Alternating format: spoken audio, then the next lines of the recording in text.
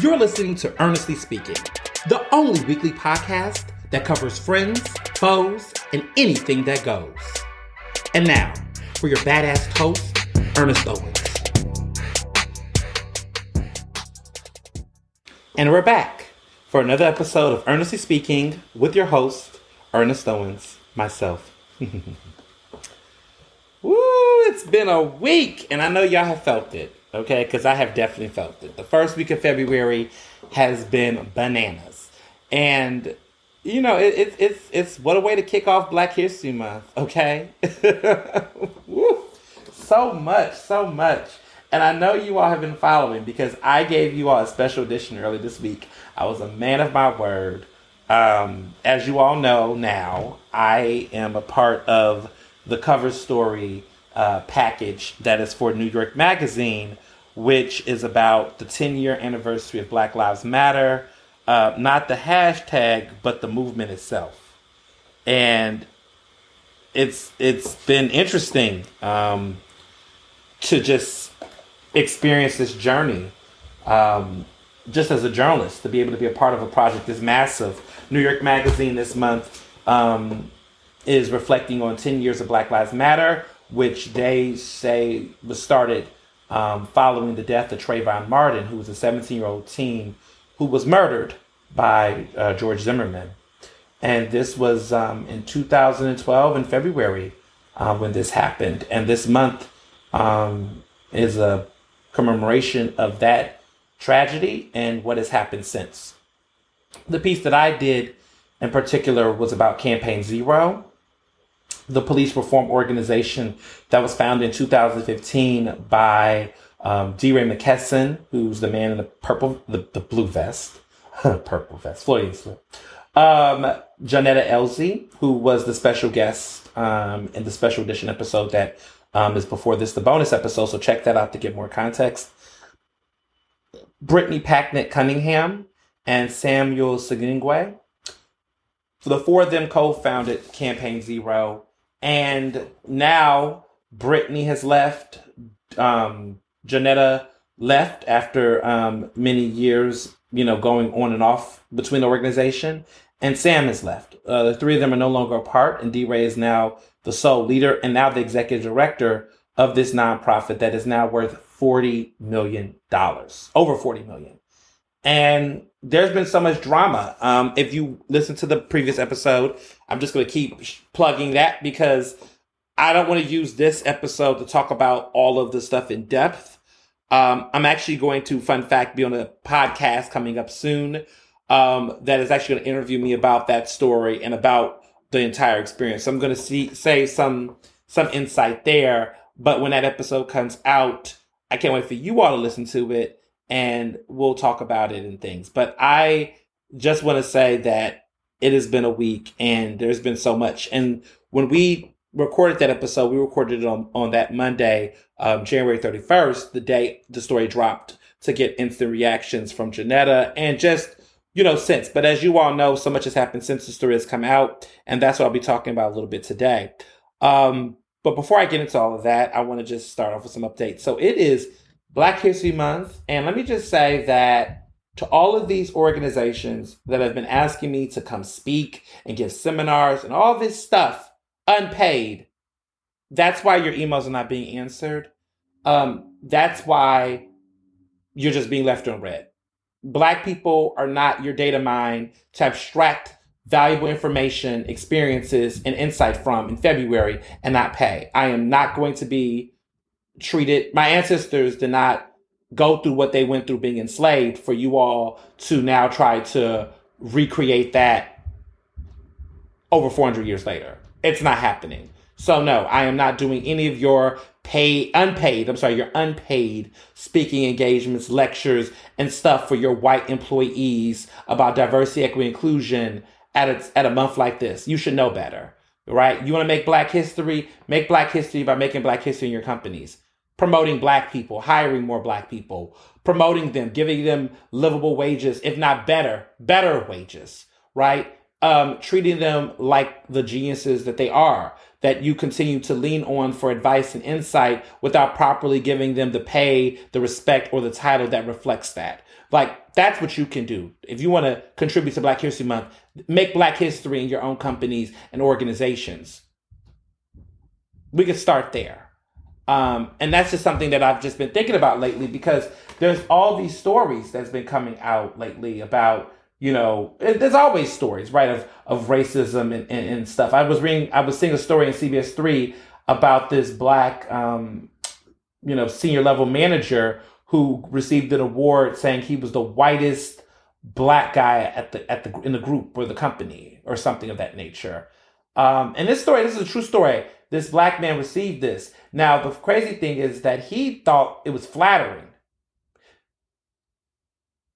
Just going to leave that there for you all to reflect on that. But an award was given to him several years ago. But the Black employees who since worked for him, saw this award in his office, and it made them uncomfortable to the point where a city council member saw it. Now, this is not in Philadelphia. This is in the outskirts. But someone that saw it, and then a city council person shared it, and it's now created some chatter and some buzz. Meanwhile, this is all happening while school districts across this country are banning books by Toni Morrison and other great Black scholars and academics. There's a lot of things happening right now that does not reflect it. Like any of these libraries who are banning books from Black writers about race and critical race theory, how do you celebrate Black History Month? Because what books are you promoting? Because you just can't just promote a bunch of, MLK books, because those books address and talk about race as well. So it's half-assed, and so I think that is something that I'm getting tired of. Amplify supporting Black organizations and Black people with money, opportunity, and elevation. Like, stop hogging the mic. Do that. Those are the ways. Since everybody wants to say, how do we celebrate Black History Month? Promote a Black person in your company that's been doing the work for a long time. Give people decent living salaries. Treat people with humanity and dignity and respect, and stop using them as a dated talking point. All I'm saying is I just need to see more. And the fact that people would even ask me to just come and speak. And I'm not saying speaking to children or kids. I love the kids. Okay, I always volunteer my time for free, right? For children, young adults, right? People who don't have the means and equity, right? Public schools, absolutely. Private schools, ha ha ha ha ha, funny, right? There's a difference.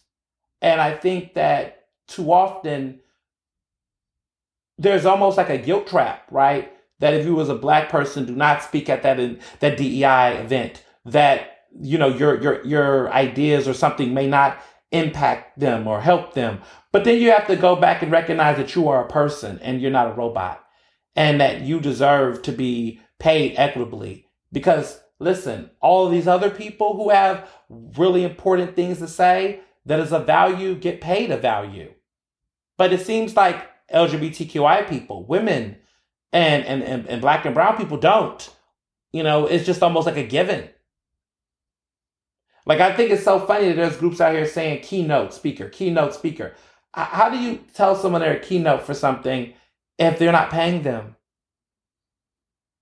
How do you give a keynote with no proper support or resources for a corporation? We're talking corporations here, y'all. I'm not talking about a public school that whose school district won't allow them to have a nurse and they have to pay out their own pocket for school supplies. I'm talking about Fortune 500 companies. I'm talking about companies that have multiple VPs that are getting six figures, and they're looking at you like you should be happy that they're reaching out to you to add your input. And so I've had to be in situations where I've had to say, I'm not doing this or I'm not doing that because I know that there are people sitting on that panel or in that group that's getting compensated. And you're telling me that I'm going to be the life of the party, or that I'm in a critical role, but I'm not seeing anything that reflects that. So I have declined offers, as anybody should, and I hope many of you are, because it's not like you're turning down the opportunity that's going to keep the lights on or open up new endeavors. People will exploit you, though. They do. Companies do exploit. This is how American capitalism works. And so I've realized that my time is important and that the time that I would spend educating somebody or wrestling with tough questions from white people about race in 2022, I could be at home relaxing or having happy hour with a bestie or being with my husband. I could be doing a lot of other things. That's how I feel. So there's a lot of feelings, you know, that Black History Month is showing people still don't get.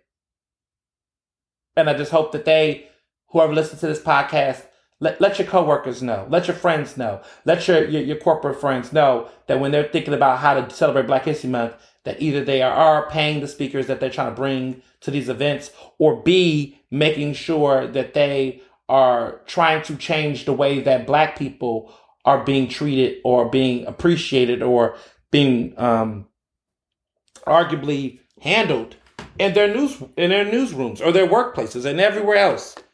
Let's do that. Let's do that. That's how you can make history easily. So, outside of Black History Month, because it has been interesting, it's Aquarius season, and I have a lot of Aquariuses in my life. You know, my besties, like I have two besties back to back. My friend Manny and Sharon, both of them, their birthdays are back to back, like days, like February 5th, February 6th. My husband's birthday is on the 17th. Our anniversary is on the 13th. We got a lot of things going on, okay? Our anniversary as a couple will be 8 years. We'll be 8 years this year. 8 years! Time flies when you're having fun. This year will also be the 8th year anniversary of me graduating from Penn. So I am definitely no longer am I I guess in 2 years I'll be, officially like no longer part of the young alumni circle. So they're going to be wanting me to give money. But yeah, it's Aquarius season. Lots of birthdays coming up. Lots of celebration. It's the shortest month of the year, but it's definitely adventurous. I'm just, putting myself through. As far as my Omicron updates and just COVID, I don't know, y'all. I mean, I see, here I go. Because remember, I was like this in the summer last season, season 1. Remember, in the summertime, I was this way. For loyal listeners, you know what I'm talking about. I'm like, is COVID over? Like, it's not over. Full disclaimer, it's not over. So don't even try to get that sound bite. But it's just, I don't know. We're so caught up in the weather now. The snow, like in Philly, it's been snowing crazy. The snow is finally melting. Oh my God. That's the one thing I don't like about snow days. Like, it's fun to have a snow day when you're in the house and you all warm and it's all toasty and it's cute and so romantic. But I enjoy the snow day on that, right? It feels like you're in a snow globe. It's so cute. And then when like the snowing stops and it's time to get out the house, it's like so much fucking snow. I know, like, I don't know why I'm acting like this is not a routine annual thing. Clearly it happens every season in Philadelphia. Like, I grew up in Houston, so excuse me for just still having a culture shock. I was born in Chicago, so literally I came out of a damn snowbed, but like, and wind too. But then I come to Houston, which was most of my upbringing, and they're complaining about, oh, it's 30 degrees, and I'm like, yeah, is there snow? No snow. Okay, well, pipe down. But like, that's every year it still gets me with Philly though, with the snow situation. Sometimes it's not as crazy, but now it is. It definitely, we got that snow we kept begging for, and it was here. And it was annoying because I didn't want to change shoes or boots. I had a certain style going on. It was just fucking up my fashion mindset, like the slush and all that. Ugh. Oh, I hated it. And I also feel like you find out how good your shoes really are when you hit the snow, because when your feet hit that slush or whatever, if your shoes are still wet and just sticky wet, it's like, this is not a protector shoe. Like, I shouldn't be I shouldn't be feeling the water of the melted snow slipping through. So these shoes were not built for this. Clearly they weren't. I had a shoe that was almost ruined, but it wasn't, thank God. That got hit by some of the sludge, but it's fine. But I'm just happy now to see it. But that's it. Okay, we got the snow. We're done.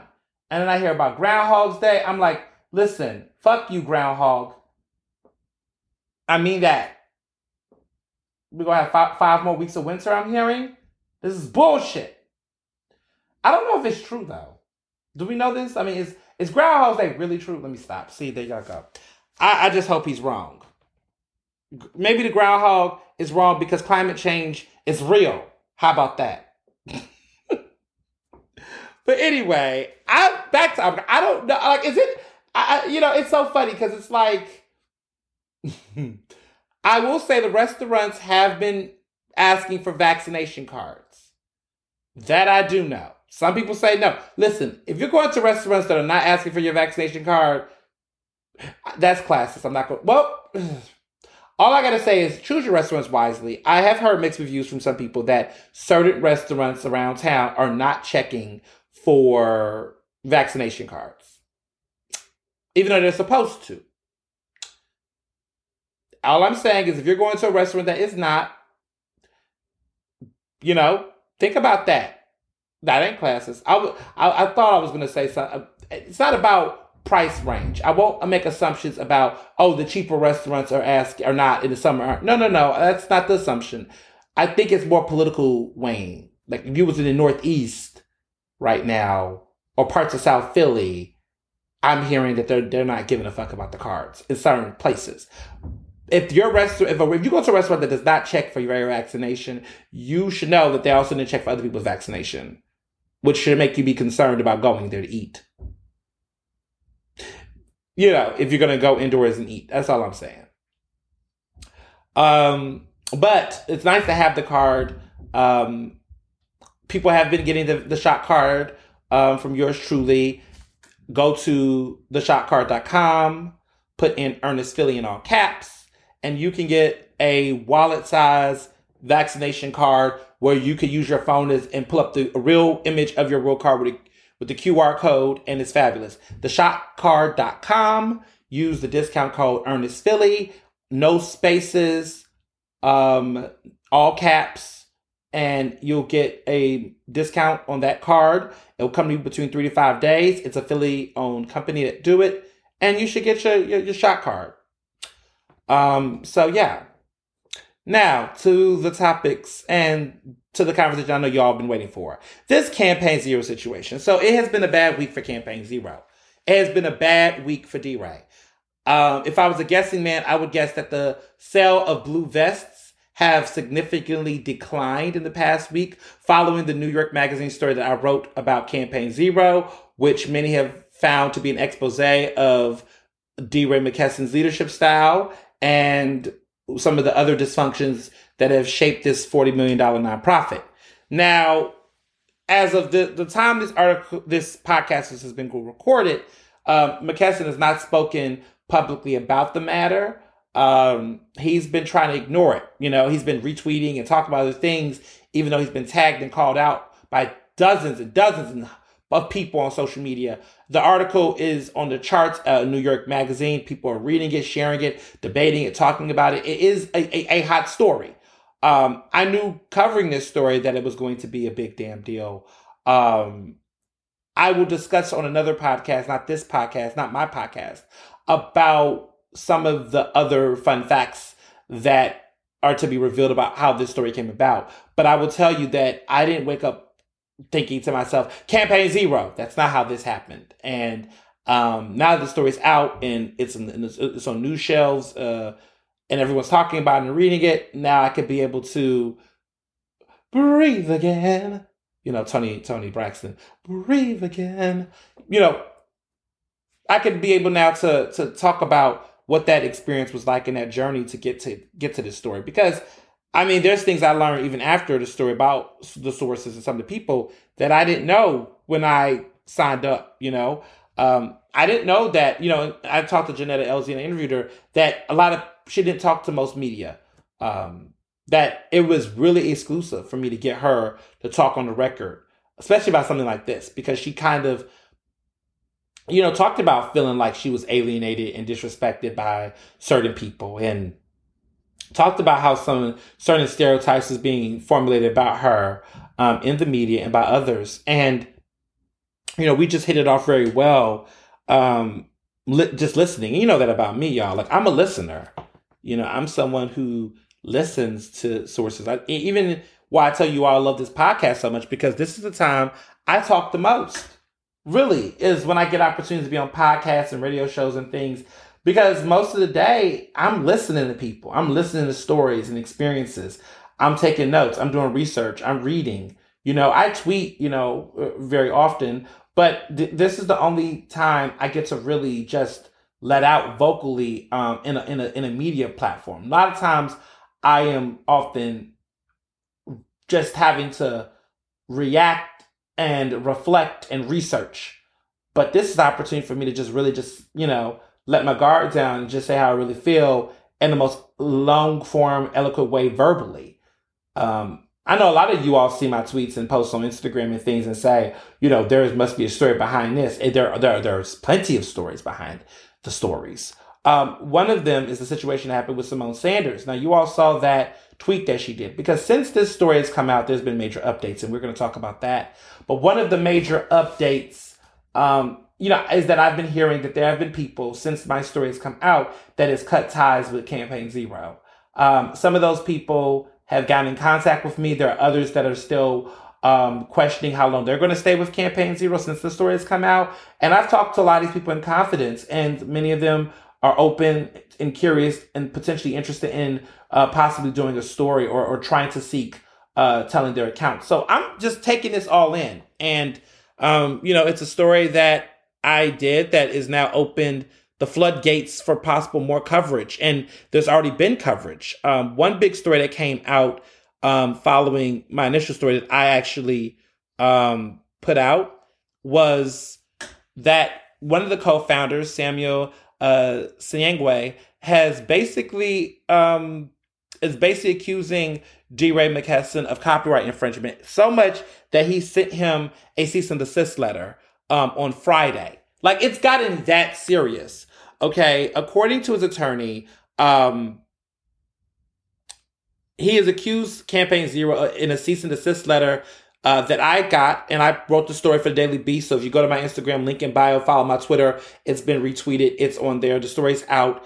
But basically, in a cease and desist letter that I obtained, they're accusing DeRay and Campaign Zero of infringing on Mapping Police Violence's trademark and Mr. Siangwe's copyrights by, among other actions, what can only be termed as hijacking the website. The letter goes on to say that all data analytics layout that was linked to the website through Mr. Siangwe's Squarespace page and transferring it to a Cloudflare server displaying a copycat version of the website. So to put this all in context, if you've been living in Iraq, if you may have not read my story, pretty much Sam is a statistician, okay? He's a co-founder of Campaign Zero, but before he joined Campaign Zero, before he co-founded it with Brittany Packnett Cunningham, Jonetta LZ, and DeRay McKesson, he was doing Mapping Police Violence and doing this work around statistics and data. He was working on such data in 2014. He was doing it in early 2015, creating Mapping Police Violence, creating a database and all of that. It was that data and his research that caught the eye of DeRay on Twitter, to which DeRay brought Sam on board to be a part of Campaign Zero, to which his data tech mind savviness is what gave, in my opinion, Campaign Zero the legs to be a unique institution within this whole criminal justice, social justice movement. Here's some things that happened. While this was going on, while DeRay and Sam was in communication and, Sam was discussing Mapping Police Violence, DeRay bought the domain, the .com of Mapping Police Violence. He bought the domain. And Sam was working on it through Squarespace as a public site. He didn't buy the domain. He was using it, all the data, all the database collection, all the analytics. He had that there. So when DeRay bought the domain, what happened is that all of what they did was they linked they directed the domain to that website. So the domain was directed to the Mapping Police Violence Squarespace, so that when people put in the website, Sam's Squarespace page would show up, but it wouldn't say Squarespace because it didn't have to. It just redirected to the page that he was working off of. A lot of people do that. So, for example, with me, I have I know friends who have websites, and they'll operate from Tumblr or from WordPress. But what they do is they get their own domain, and then it redirects to that WordPress page they're working off of, or their Tumblr page or whatever. So that's how you do it. As long as the domain is there, you want to keep that, but you want to have a good template or another operating place too, because the domain itself does not automatically create your website. And some people will use another system to update and make updates on their site, because the domain is just a holding piece. Like, you can own a domain for anything, but that doesn't mean you own any of the content. So you can have, let's say a person owns TaylorSwift.com and Taylor Swift did not own it, or Beyonce didn't own Beyonce.com. You could own Beyonce.com, but that doesn't mean automatically Beyonce's content is on there if her landing page is not connected to the domain. I hope this makes sense. I'm sounding very nerdy and techie, but I'm trying to make it make sense. So that was happening, right? They were cool. Everything was cool back in 2015. Over the years, everybody was working together. It was cool. The day after my story came out, February 1st, on Tuesday, February 1st, the day after my story came out January 31st, Sam says, according to my article and just in general, that D-Ray cut the website. Like, he just cut the domain. So the domain, he took Sam's Squarespace, so it doesn't redirect, the domain does not redirect to Sam. And then there was some copycat site that was in place. The page looked similar to what Sam's data research was, except it did not have the exact same coloring and things, but it literally has the same information, the same data, and everything else. And at the beginning, it had options for people to donate to Campaign Zero on that landing page.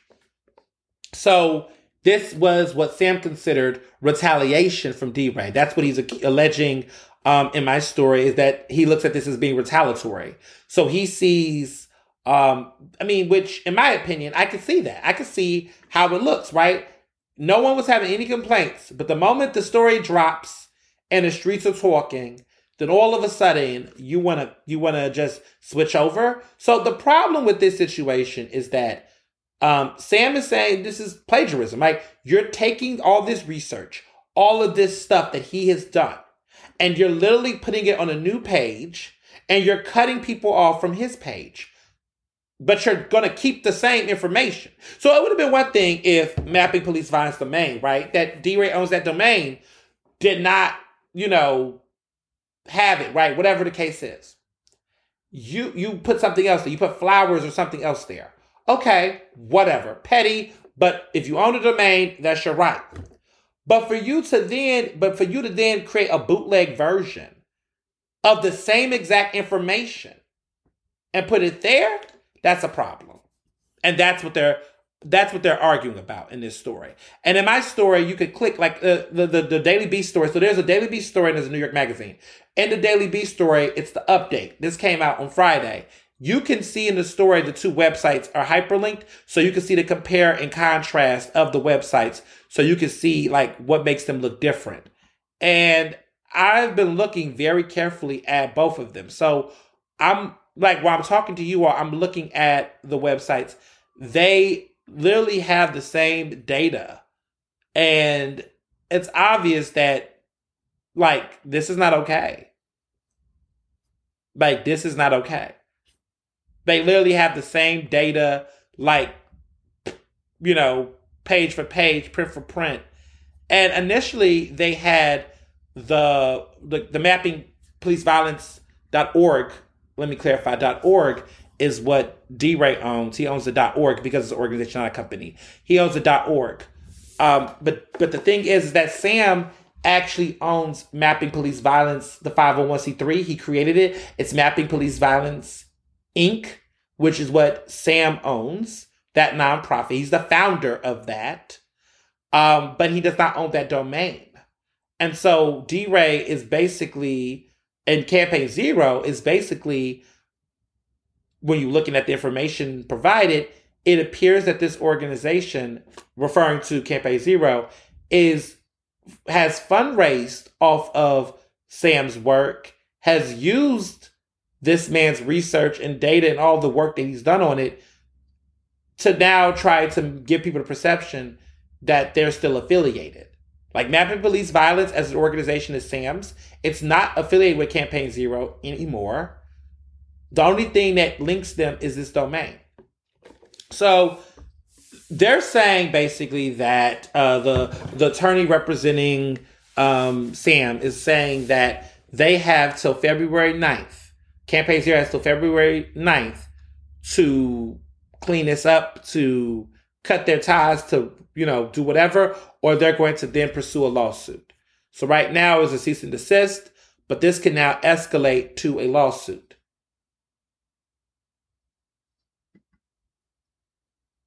So,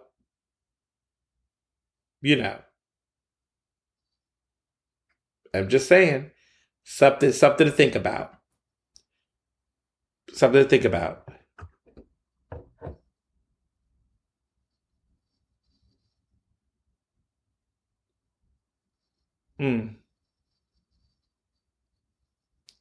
So, it's been a week, like I said. I do want to talk about Simone Sanders, though, because a lot of people have asked me about that. So while I was on my journey trying to get people to, understand what's going on,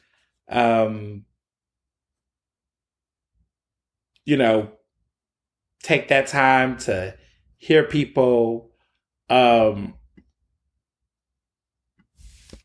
Simone Sanders, who worked at the White House, who is now, how do I describe this?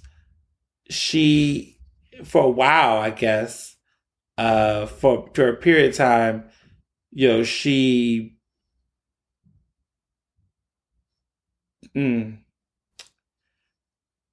there's been a lot.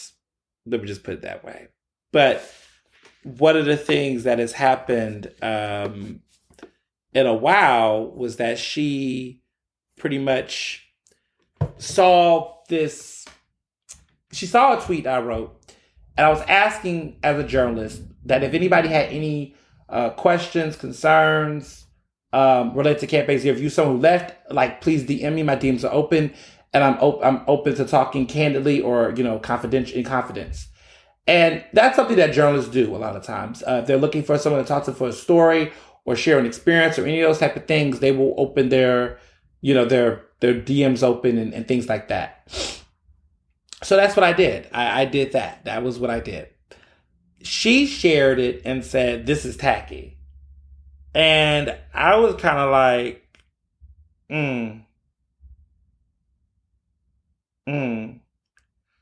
okay. That's interesting. It's interesting to me that all of a sudden, you have these people who, are always talking about keeping it real and being frank. Like, why would you think this is tacky? So I actually asked her, I said, "Please expound," to which people on Twitter were like, kind of like peeping. And it's true. Like, I always tell people all the time, I'm like, I wanted to know. You know what I'm saying? I wanted to know what the tea was. I wanted to know what something was about. That's kind of what, that's kind of my energy. But, sometimes I think people miss the mark, right? They don't do the research. They jump out. They make perceptions. They try to, in some ways, bully. Or they side with a friend without full context and then put egg on their face. Whatever the case was, what was interesting to me about her, though, was that, she kind of stepped herself into some stuff. And then just, did never responded or say anything about what was going on, which was interesting. But I think that's one of the things that I find interesting about her is that, you had all these things to say. And then when I said, please expound, you didn't say anything back. And now people don't know what's going on. So, a lot of people tell themselves, a lot of people, tell themselves and say something that's tacky. And I'm just sitting here wondering to myself, like, what's going on? So it was very interesting. People told me that she's cool with DeRay, so that's why she thought she could try to throw a shot. Hey, listen. Some people, tell themselves in their own way and reveal what their politics are, or whatever. I just think that it's just funny to me because there is a particular cult, or there's various cults on Twitter and in groups. Like there is people who are H-Hive, the Kamala Harris camp, Kamala, they're Kamala Harris supporters. And if anybody criticizes Kamala, they're sexist or racist or both, even if they are both, identify as both. It's a very interesting circle. And I just will say this, it was just interesting that Simone Sanders, of all people, will be referring to anything that I do as tacky. I mean, I think it's tacky to work on the campaign of Bernie Sanders and then turn around years later and then work on the campaign of Joe Biden and act like you're the same person. I don't know. Is it tacky to be at someone's office, not getting the position that you really wanted, and sticking there for less than a year in a position you never really wanted to begin with, only to leave all of that and then go and be some media pundit for MSNBC? Okay. Since we're talking about tacky, or is it tacky that you, on national TV, basically made yourself a bodyguard for the president, for white people, white liberals, to sit up and,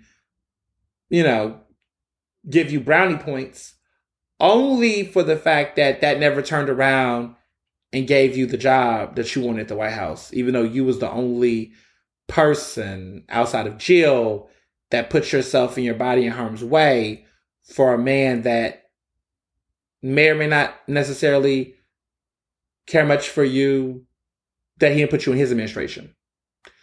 He put you in Harris's, even though you wasn't even pushing for Harris. But I digress. As just, since we're talking about tacky, like I said, I want her to expound on what was tacky. Maybe she was talking about DeRay's organization being tacky, that someone like me has to now reach out to people. I don't know.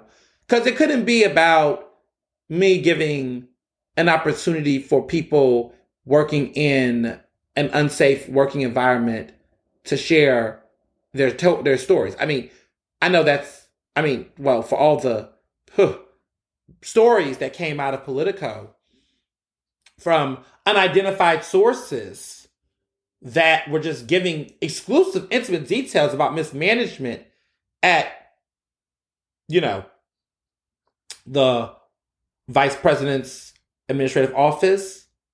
Who was those close sources that went to reporters and gave reporters the information? I don't know, but I don't think it was tacky for those people to share their thoughts to those reporters who was looking for answers to help tell stories to inform the people what was going on. Since we're talking about tacky, I don't know, but what those people in your office, your comms office department, tacky when they went to reporters and gave them insight about what was happening in that office with Kamala's team? Or was you one of the tacky people that actually made those employees experience a living hell? Or was you going through the hell and you talked to reporters off record or on background? Because it could have been off record. It would have to have been on background. Were you one of those people who did that? Because that would be tacky. or not? No, it wouldn't be tacky, right? Because it's not tacky for me to do it, and you wouldn't consider what you're doing tacky. So then, therefore, why is what I'm doing tacky? Because it involves your friend. And so only the time you speak out about what journalists are doing their jobs, I guess that's tacky. Since we want to talk about tacky. So that's really that's my thoughts on that. I mean, because everybody's been asking me what I thought. And listen, I wasn't going to, I know how this Twitter works. Okay? Been knowing. This year will be my 10-year anniversary. July 2012 was when I first got on Twitter and had at Mr. Ernest Owens. That was my first official time I got on Twitter. So I've been around for nearly 10 years on Twitter with that handle and has seen the evolution, right? So I know how this goes. And I know why people do what they do and how they do it. It's an art. It's a science. And I know that what she was doing and how she was doing it, she was trying to do something that did not work. It backfired, which is why she decided not to say anything more and go further, which was smart for her. Good for her. So as you can see, a lot is going on. I do want to bring up this thing, though, and this concern that's been brought up. So in Minneapolis, there is a black man named Amir Locke, who was killed by police with one of those no-knock warrants that has been a problem, right? No-knock warrants is what killed Breonna Taylor. The violation of these no-knock warrants, where police could just go in your house, bust in your house. And the crazy part was there was supposed to be reform measures in place. But this shows you why police reform is trash and why people are looking at more abolitionist thoughts, because you could enforce no-knock, you can say no-knock, you could do all these things, and the police will still do what the fuck they want to do.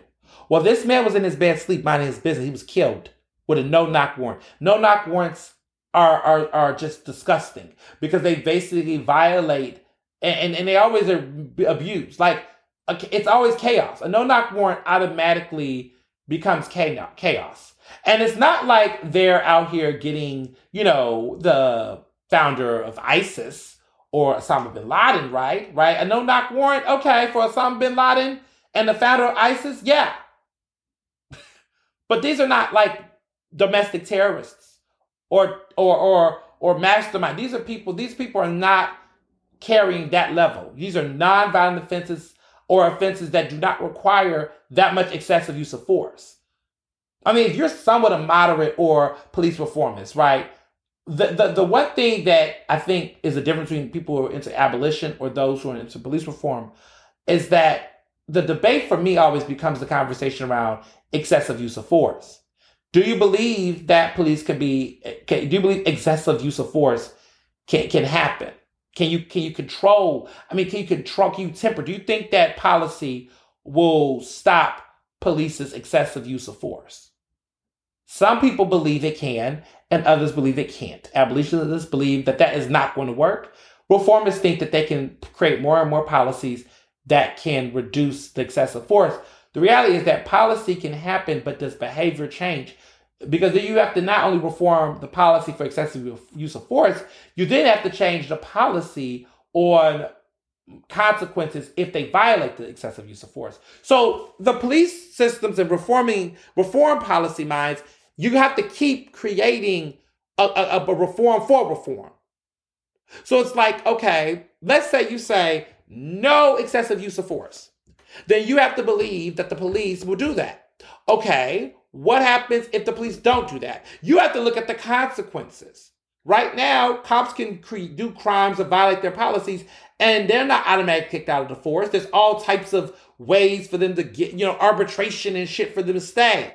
You didn't got to change that. You didn't got to work with police units. So you have to work with legislators and police unions at the same fucking time. That's too much motherfucking time. And in the meantime, while you're trying to create those policies, they're still violating the policies and getting away with it. So then you have to take years and years. It is so fucking incremental that I don't know how anyone do it. I'm just like, abolish all the shit. That gets in my mind sometimes. I'm like, fuck all of it. Because they will not listen. They will not comply. You can create a policy today, they'll violate it, and then what happens? A suspension for 2 weeks? Huh. Huh. We'll get on that in a minute too. What happens? What happens? But I bring this up to say that, interesting enough, since that has happened and people have been talking about this man, Amir Locke, Black Lives Matter, right? His Black Life Matters. Mayor Jacob Frey in Minneapolis is now bringing in a team to review and to implement and to advise with him on this. And he has called none other than DeRay McKesson to be a part of this.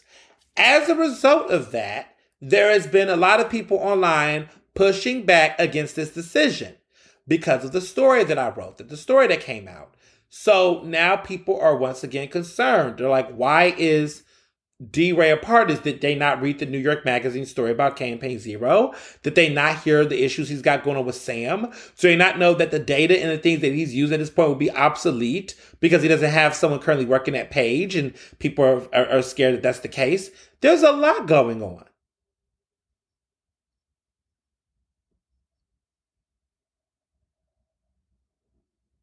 Like, come on.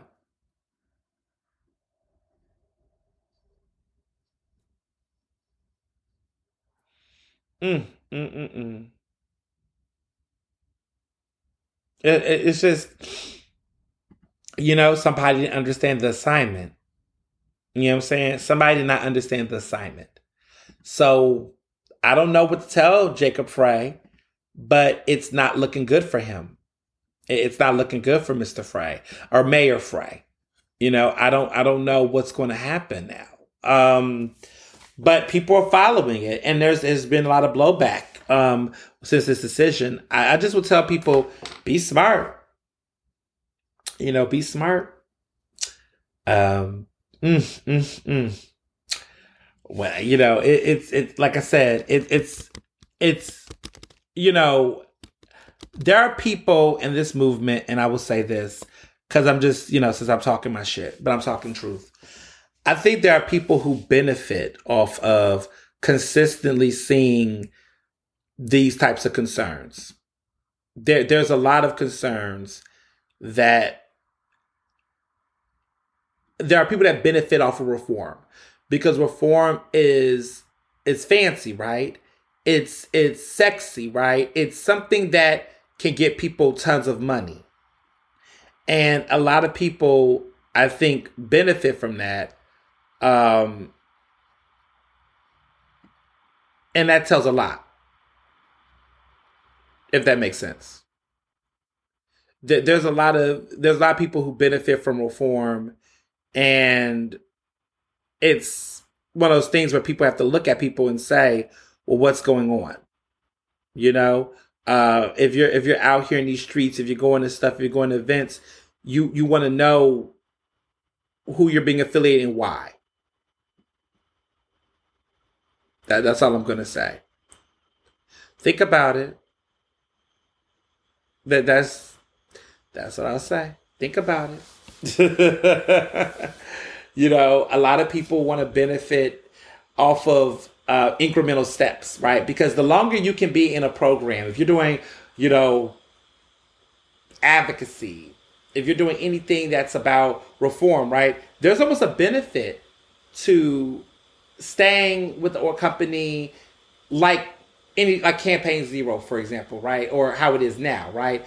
DeRay benefits from a system that is trying to push reform because he'll keep making money and keep having a job and keep getting contracts because he'll consistently be going tit for tit, bit by bit, and that gives him time. Versus, in some cases, if you're working to completely overhaul the system, or you want to say abolition, or you just want to go and just start eliminating certain cuts and making cuts to police budgets and going in this defund system, then all of this stupid fluff that is happening in between this cushion goes away. Those types of pushes fundamentally puts DeRay in a position, and people like him, to have to then figure out, okay, if this is not what people want. And so the reality is that if more and more community are pushing against these types of police reform measures because they find them not to be important, you're going to lose the ability to get community input. So then you become an enemy of your own people. Because essentially, if you're not working with community on things that they believe to be beneficial to them, and you're doing something completely, going something that's antagonizing them, your credibility and your support begins to wane from the public. And if that's why they hire you, is because they think you're a figurehead of the community and you're not, then what is your value at that point? Like, I mean, take note seriously. Like, the reason why DeRay and people like him had been utilized, brought to the White House, brought to all these different spaces is because the perception was that they were on the ground and they were there and they were talking to community and they were engaging community, and therefore they were bringing that expertise to the position they're in. That was the perception, right? 10 years ago, 8 years ago, when Ferguson happened 8 years ago, or nearly 8 years ago, all of these other movements, right? There were people on the ground that people were like, okay, these activists, these thought leaders, or whatever, they can bring something to the table to help us better help the community. That was what the perception was, or how they at least were used or tokenized, right? But now that's not the case. Community didn't do that. If that makes sense. Community would have done that. That's a different situation. I think that's what's happening too much.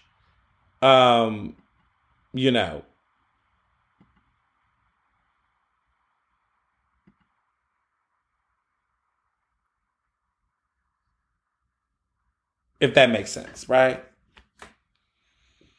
Mm, mm, mm, mm.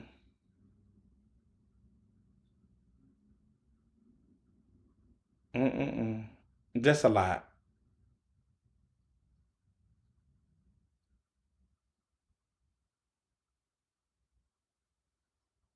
So I think that's the problem. You know what I'm saying? Ugh, goodness, it's just so much. Mm, mm, mm, mm. Mm, mm, mm, mm. I just, it's just a lot to process. It's just a lot to process.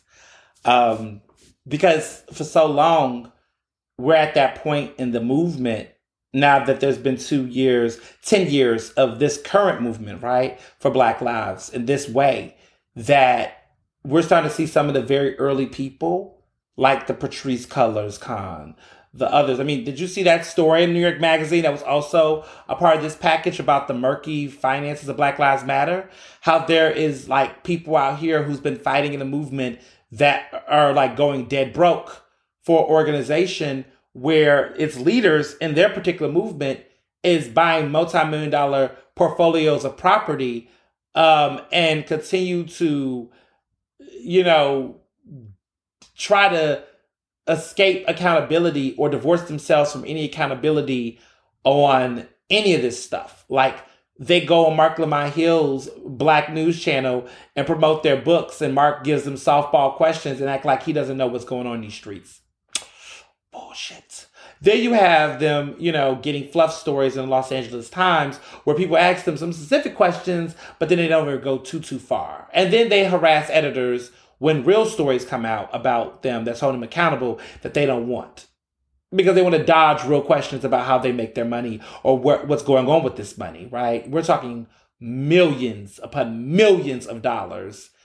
And this is the people's money, donations. People are donating money thinking that they're actually going to make a dent in any of social justice. And what has happened? What has happened? What has happened?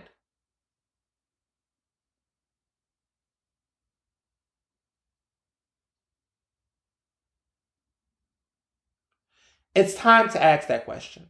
And Black people, because I'm talking to the Black listeners of this podcast, right? We have given some of our own people so much grace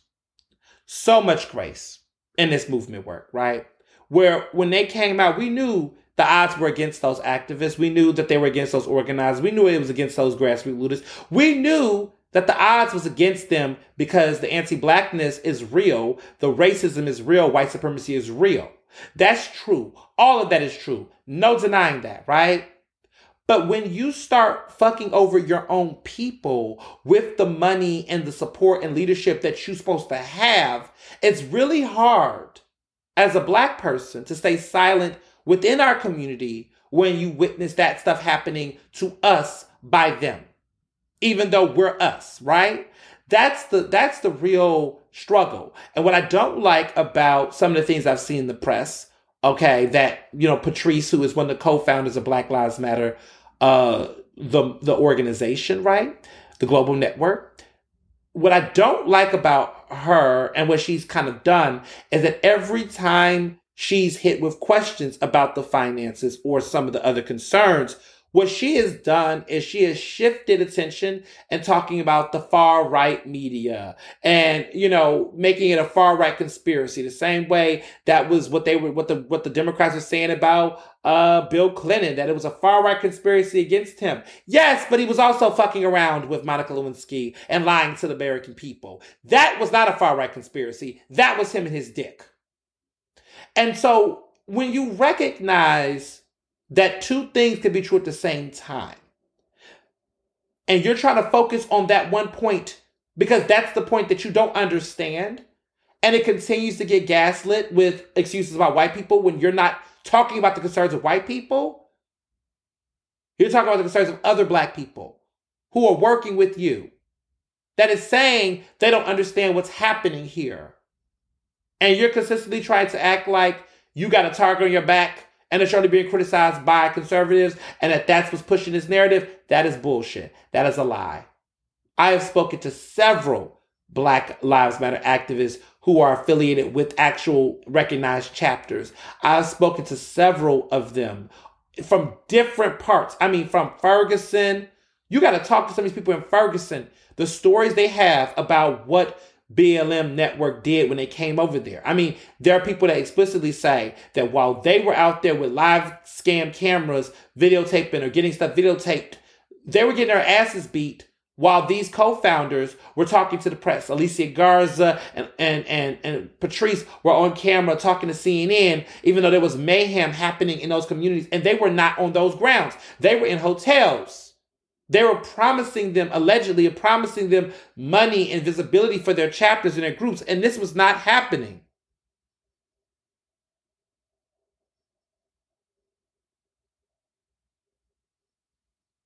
That's a problem.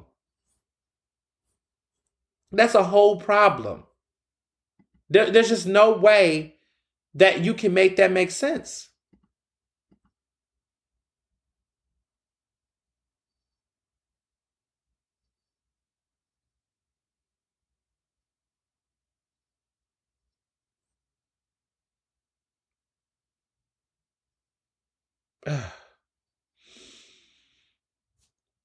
That's and I think one of the frustrating things is seeing people who don't understand that, right? That don't, I remember when this story was first coming out, there were people that were like, oh, this infighting, black people can't be having infighting. Black people deserve to be as humane and as transparent as possible. There's no such, infighting does not have, that's just the most, abuse. It's almost like you support abuse. It's almost like you don't have anything educated to say, so you just say the typical talking points because you haven't taken time to flesh things out and think. You sound dumb. When I hear when people come out about abuse, disrespect, mismanagement, they think something suspicious is going on. When people come forward to tell their truth or tell stories that are pertinent to their life, if the only thing you can do is worry about how white people perceive it, you are part of the problem. I can't tell you how many times I have spoken to rape victims that told their stories, and that all that was said is, oh my goodness, this is going to be bad for the community. This is going to look bad. We're going to look bad. This is messy. This is this. So you're so caught up in the white gaze of it all. You're so caught about perception. You're not taking time to listen and ask this person, how do you feel? And then you wonder why people don't come forward to share their stories. Because you don't really want them to. You really don't. You don't want the truth. Some people, not everybody, but a couple of y'all don't want the truth. Y'all don't want to. You either know the truth and don't care, or you're complicit with it altogether. But you can just say that without acting like you're doing a service. Because, again, if you live your life around a perception of what white people think about something without recognizing that white people are not superior to us, they're not smarter than us, they're not better than us, and they don't fucking matter in the sense of how we should dictate our lives, then you are perpetuating the same anti-black sentiment and white supremacy that has kept us in many ways behind for so long. You're perpetuating the silence. You're perpetuating the violence. And that's something that we don't talk about enough. And I just feel like this in my soul. Like, I wasn't thinking about talking about this in the podcast, but this is something that I oftentimes have had to fight in my community with other black people about when I tell stories about issues. Here's my thing about it, right? If you don't want other black people writing and covering issues and controversies in our community as journalists, then who should tell those stories? Do you want the white media to just tell those stories? Do you just want white people to tell those stories? Because I thought y'all were the same people that was like, you can't believe the media because it's white people writing. It's white people telling our stories. Okay, so what happens when black people tell our stories? The good, the bad, the ugly, the in between. Then what do you say about them, right? Are we not Uncle Toms to y'all? Are we snakes? Like, what are we? Or is it just that we're supposed to just shut up and lie and distort and tell you all fairy tales while we continue to all be fucked over? I don't know what do y'all want. I don't know. I don't know sometimes. I don't know, because it's like one moment it's, why nobody told us? Or, I knew it all along, but I didn't say nothing. Or, I knew somebody was going to eventually say something or write about it. Well, who was going to do it? Because it just can't be Becky and Chad and Karen.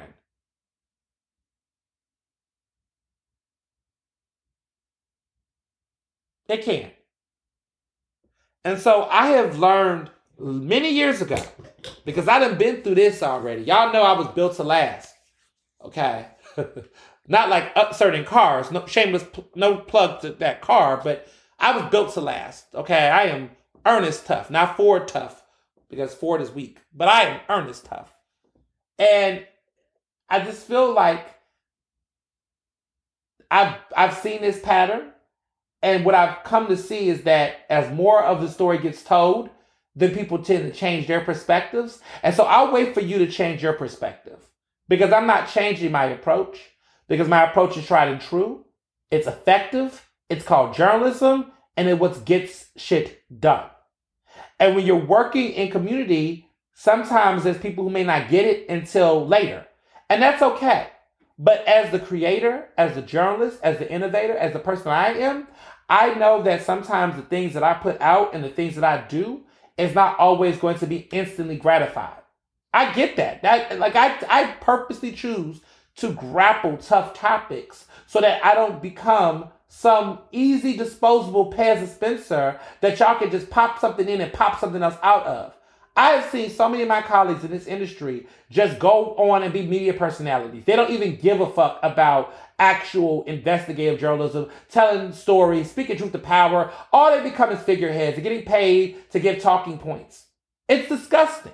I've seen so many people that I've looked up to in this business stop being powerful voices in journalism and just become just sellouts. Like, they're just hopping from one TV station to the next. They just want to just party and bullshit. They don't actually care about the implications. They're all in representational politics. They want to be the first this, the first that, the first this, the first that. That's all they care about. They want to get corporate money all day long, which is whatever, right? But they have lost sight of what they're supposed to be doing in this business. At least I thought, right? Like, I didn't think the goal was to be famous. And that's it. Like, that was it for you? The goal was to be famous? Y'all just want to be famous?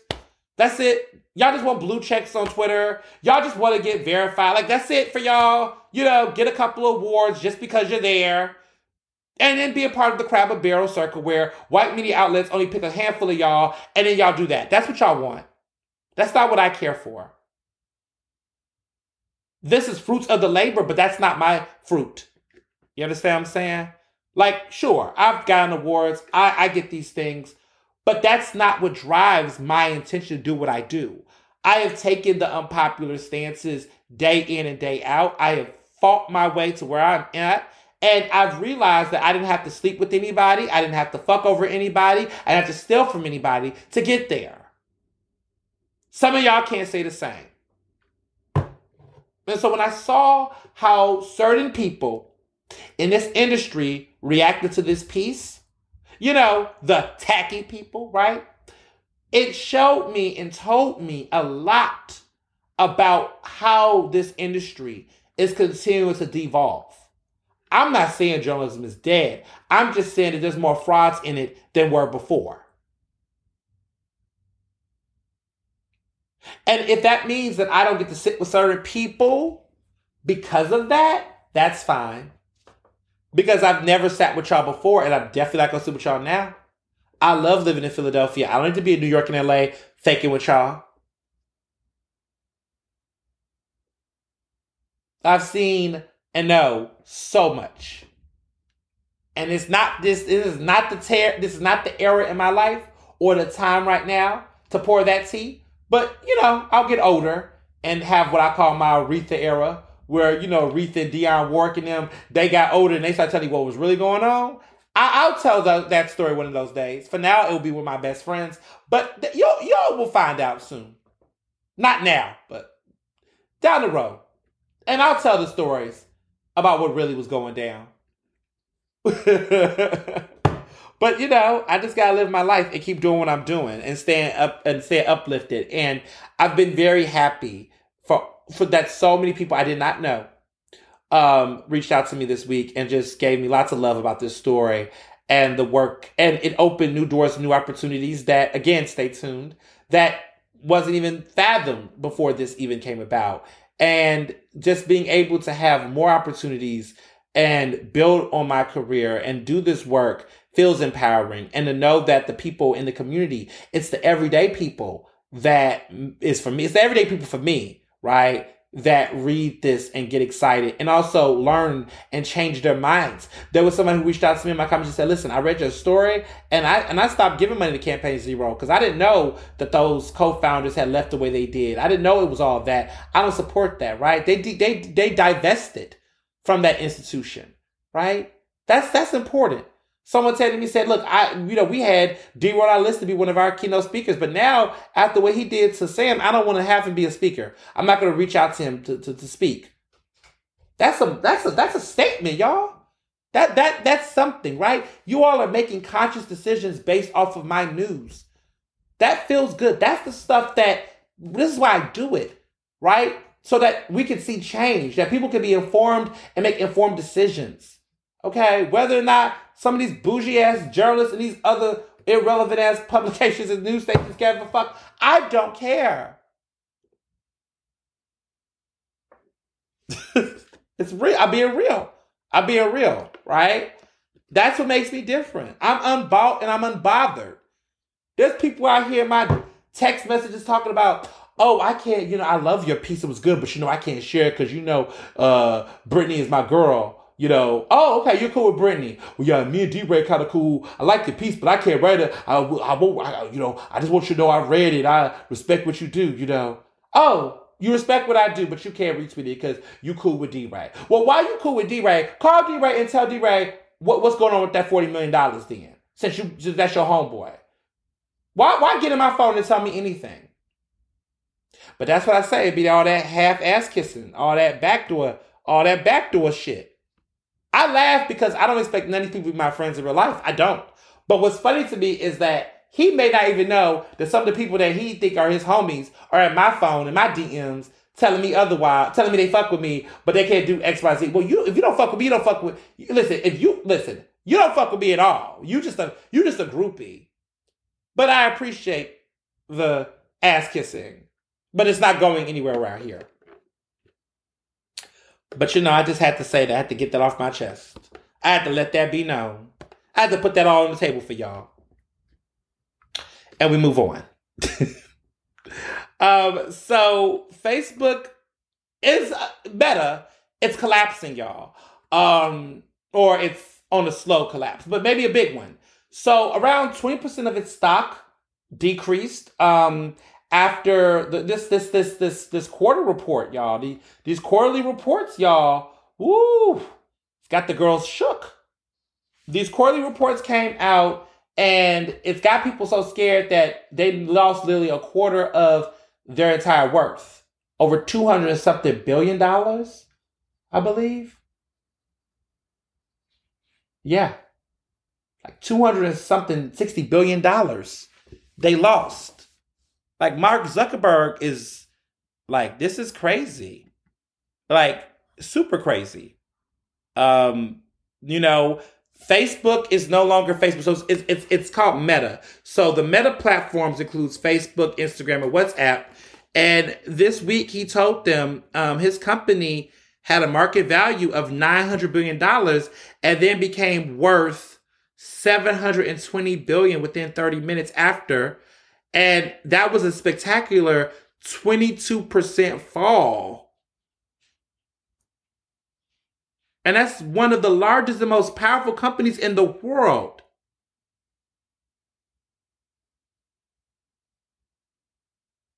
And then to make matters worse, the day after his quarterly announcement, the stock traded 25% lower when stock markets opened on Thursday, which made its market value around $670 million.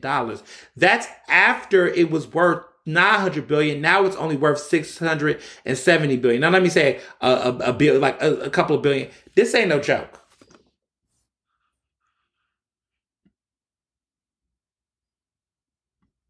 I'm just letting y'all know this is not a joke. And so when I hear stories like that, right, it just goes into, well, first of all, Whitey on the moon, but also too, I'm just gagging at the point that all this is going on.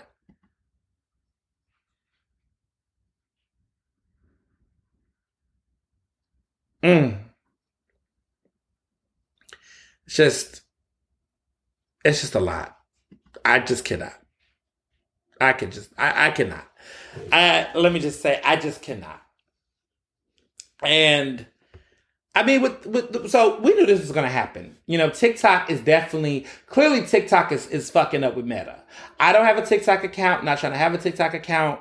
No shade, but I have to say this to my influencers with the TikTok. A moment, my influencers, take this in. Don't get offended. Don't get your feelings hurt. But I have to say this. So there's been a lot of PR companies, firms, people that's really been getting excited about TikTok, obsessing over TikTok to the point where they're, inviting people to their events and their festivities based on how many TikTok followers they have, yada, yada, buzz, or whatever. There's some girl named Cass in the city. I don't know her personally, but I hear that she's apparently trying to shake the girls down, allegedly for money to go to these events. I mean, she's apparently a diva. Allegedly. I don't know her. I just, that's what I hear. She's apparently got the biggest TikTok following in the city, or one of the biggest in the city. She's one of the biggest TikTok influencers in the city. And apparently she's asking people to give her $1,000 to make an appearance and stuff, allegedly. Other TikTokers that say that, apparently she's like, whatever. My whole thing is, and no disrespect to Cass in the city or people who got big TikTok followers, let me just explain something to y'all about how this business works. Take this. Don't get offended because I don't know you. I don't have shade. I'm just saying that that's what the narrative is out there. I would say this. There's a lot of people who get on these platforms, and I don't want to be shady, but what do you do? Like, there was the era of social media, and I could so talk about this because I've lived this life for so many years. And as a bad bitch with talent, and I'm referring to myself as a bad bitch with talent. Let's be clear. I've seen people come and go. The best example for me was when I was in college, I was at Penn. There was a boy in my program. He came from money. He was a spoiled little brat, but he was a little younger than me. But he was a Vine star, and he used to always talk about watermelon, like the lemon. There was a black guy getting excited about watermelon Vine was never funny to me. But he became a thing because of that. And to me, I just was like, he was a Vine star. This was a thing. Like, oh, you're Vine famous because you make videos on Vine. and you make videos of yourself looking like you have some type of mental disability, and you're running off of that, like that, when in that era where people acted like they had cognitive disorders and stuff, and they thought that that was a thing. That was the kind of stuff that people used to do on the internet for quick laughs and funny stuff. I guess they thought it was funny. I never found it funny, but people think that kind of stuff was funny. You remember those old days on TV when people used to make, like, comedy was very physical, and it required people to just do the most ridiculous, asinine things to get laughs. Like, we're past that era in comedy, I feel, which I'm happy about. But it used to be very stereotypical. Like, it relied a lot on stereotypes about people with mental disabilities, people who were of color, women, gay people, right? Stereotypes, right? And you would have to be a caricature of that, right? It's just terrible. So that was an era. And I mean, there's still people still doing it, but it doesn't carry the same weight. But Vine was all about that. All type of this young, snappy type of personality type things. And you didn't know who these people were, and they were supposed to be so important because they make this content. Well, Vine died. R.I.P. Vine. The Vine died. Snapchat is around, but this does not carry any weight like it used to. Even though people like to do ads work well on Snapchat, but Snapchat does not carry the weight. The kids don't care for it as much as they used to. And a lot of that's because of what happened with Meta. Meta had Instagram do stories, so now we're there. For me, I don't really care about TikTok. I just think that TikTok does not intellectually stimulate me. I might be a snob, maybe because I'm 30 and, you know, I'm no longer a child star. Who knows? But, like, I don't care about going on TikTok and doing some dance and trying to point at shit to make shit. I just think it's stupid. And, like, you got to know your audience. Like, people don't do enough research on social media, like, about, like, who your audience is. Like, TikTok is for the kids. And yeah, a lot of other folks are trying to get on there. Like, if you're a company trying to sell cookies, yes, go on TikTok and dunk some cookies in some fucking milk to get people to buy the cookies. I get why companies do it. I don't get why grown-ass people do it. I don't. There are people who are trying, like, I just think it's very, first of all, it's very shallow. It's a very shallow, I mean, all these apps are shallow, but this is a very shallow fucking app. Because people really be lying. I mean, Instagram is bad too. But, oh my God, TikTok is like, what, like, everybody's trying to give people life hacks and tips. I'm like, first of all, 90% of these life hacks and tips are already on the internet already. I don't know what it is, but it's short, quick, and funny. Maybe I sound like, listen, I've just seen a lot of apps come and go, and I just feel like this is one of those apps that it was a success during the pandemic because we had nothing to fucking do in the pandemic. I wasn't on TikTok, but a lot of people were. And what I'm hearing is that algorithm and the way that they're blocking people, the racism around search engines and shit, the words, it's very weird on that fucking app. Black folks are still being exploited, so there's nothing pioneer about it. Like, you create a wave that will find ways to provide equity for black creators. Y'all still exploiting. White girls on there still in dance moves they can't actually do right. Like, it's just a lot of shit on TikTok that just, I can't fuck with as a paid intellectual talent. It does not spell opportunity and access for me. It does not spell that to me. It spells exploitation, corny shit, cat videos, me pointing my fingers around, and stunts. That's it. So I don't base it.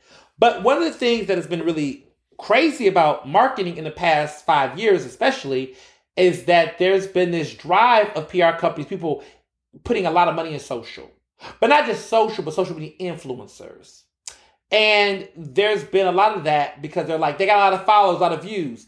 But how are you measuring those views? How are you measuring if it's really leading to that? I mean, some people, the product makes sense. I could see it building some visibility. But some stuff just does not add up. It does not make sense. Or maybe the company you have or the business you have is not mainstream enough for it to be accessible. It's just a lot of stuff that I think people are not factoring in when investing into these influencers. And it's wasting money and the marketing is not solid. And I'm saying this as a traditional media broad that does dabble in social. But you got to be able to dabble in social in a way that's very sophisticated, very thoughtful, very intentional. And I don't think that's happening with the content that I'm seeing on social media. I'm not seeing these individuals really get creative or thoughtful about the content they're putting up. I'm just seeing them do a lot of this fake shit where they're like, oh, I'm here, the food is good, but you're not even eating the food, sis. You're just taking pictures of the food. Are you really putting, I want to see you eat that motherfucker. I want to see, or I want to know that you're eating. I want to see you drink the drink, right? I just think there's a lot of shallowness on it. And it's becoming so stagey. It's becoming more of a production than it was natural. I'm still I'm still a natural influencer in the sense that when I go out to stuff, when I am doing influencer stuff, let's be clear. And I'm going and I'm eating at restaurants, I can take pictures of food that I like. If I don't like the food, I'm not taking a picture of it. Facts. My bestie knows that. Jamarcus and I know. When I go to certain places, I'm like, ooh, this food not good, but these drinks are. I'm going to take a picture of these drinks because I like the drinks. I don't like the food. I keep it 100. If I'm not feeling something, I'm not going to take pictures of it. I'm not going to promote something I don't like. I think there's a lot of people that get, the influencer thing has gotten so weird that you got people selling stuff that they don't use. I don't know why Kourtney and Khloe Kardashian, them girls, are getting all these deals as influencers. Nobody believes you. Everybody knows that Khloe's not brushing her teeth with that fucking charcoal toothbrush that she was promoting a couple years ago. We know y'all not out here using waist trainers and that tummy tea, y'all. These celebrities. We know that y'all got personal fitness trainers. Y'all got people that are nutritionists and people that's doing your diets for y'all. Y'all are not using any of these products. It's bad, right? First of all, how do you track it again? People sometimes track it by discount codes. So if a lot of people are using a discount code, then they know that your influence do it. That's how you can track influence, by discount code. Or name drop. Or if there's somebody say, look, RSVP to this restaurant on my link in the bio, then you can measure if reservations are coming through this person's link to see if this person has that kind of influence. I know my influence. I know there are people that go to restaurants because I was there. They literally say to me, I went because you was there.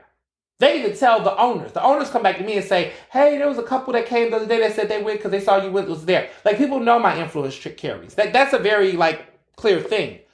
But you got to know what you're selling. And it's got to be real. It's got to be authentic. But there's some people out here that just go anywhere because they got a bunch of followers. And they think that their followers are like cows that they can shove products in their face that are not intentional or make any sense. People have to be able to believe that this is something you fucking like. I like nice things. I like nice things. I like nice stuff. Take that however you like it.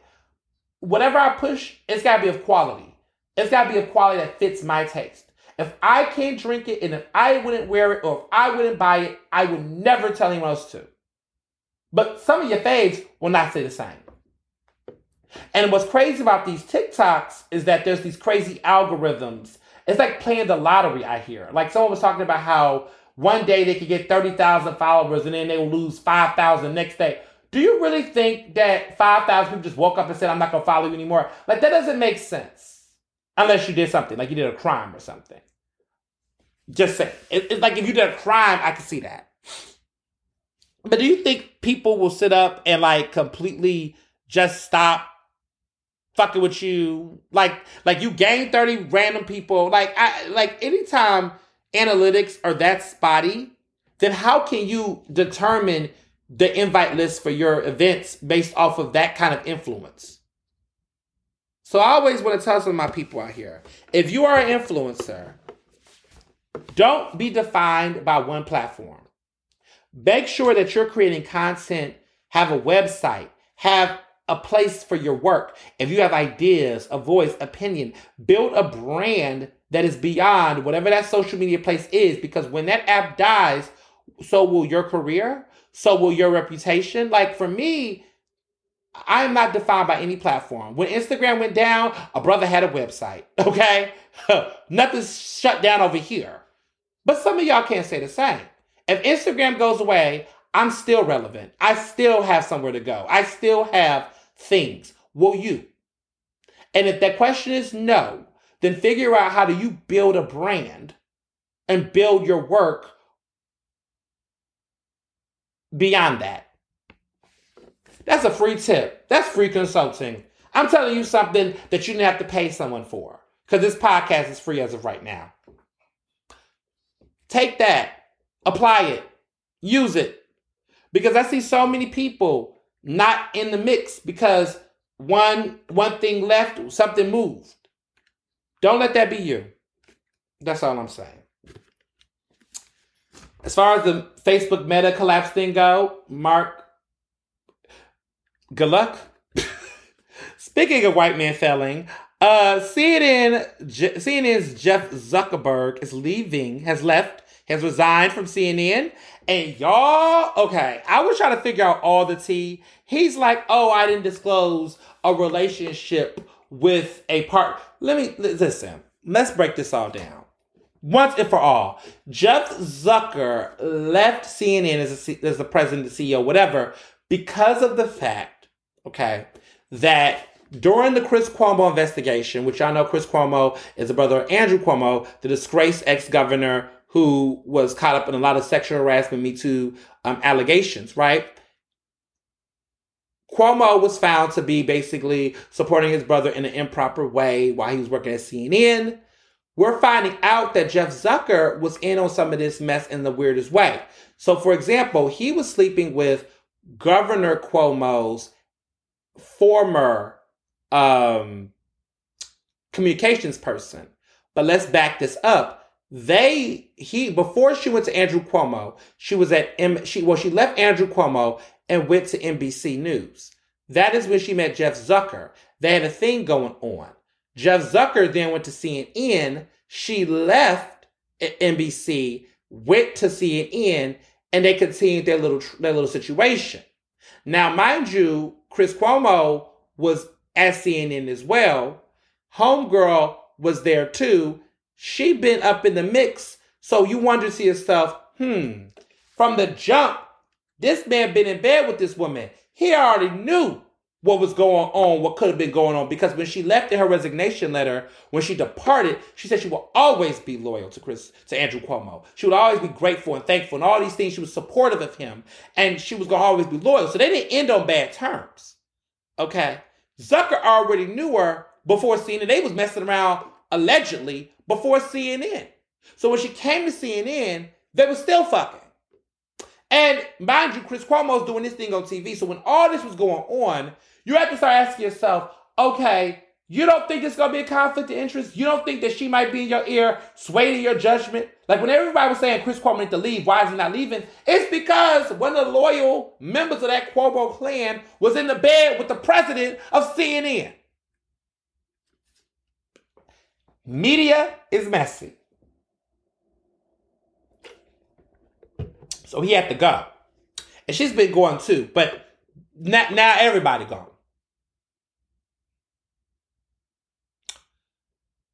Whew. As we continue to go on, we're going to talk about situations. Because we got to talk about these two together. Whoopi Goldberg, okay? A lot of people saw what I said about Whoopi Goldberg, my tweets. And here's the thing. Let me be very clear about what I'm saying here before y'all all get out of hand. I'm so happy that a lot of people did not look at my tweets or look at it like I was defending, Whoopi Goldberg's remarks that people view anti-Semitic. I don't think Whoopi Goldberg is anti-Semitic, and y'all know I'm damn sure not anti-Semitic. It just ain't happening over here. Here's what I think went wrong with this situation with ABC and The View, and I articulated my tweets very well. Okay, let's be very clear. I think there has just been a double standard at ABC, but also across media companies when it comes to these conversations about free speech and teachable moments and educating people. Why is it that white people are only given the grace and the space to be educated on something without penalty versus black people in those situations? And I think it's funny on how we create a parameter in media and in society on what is a no-no and what is a okay, right? And I think that that's what annoys me as a black person in media is that I am always about accountability and putting people through situations where they need to express remorse, but also to correct behavior and to learn from it. That's where I stand. I just get annoyed because I don't see that being equally done. What happened with Whoopi Goldberg is she went on the show, The View. They were discussing the banning of something that was Jewish.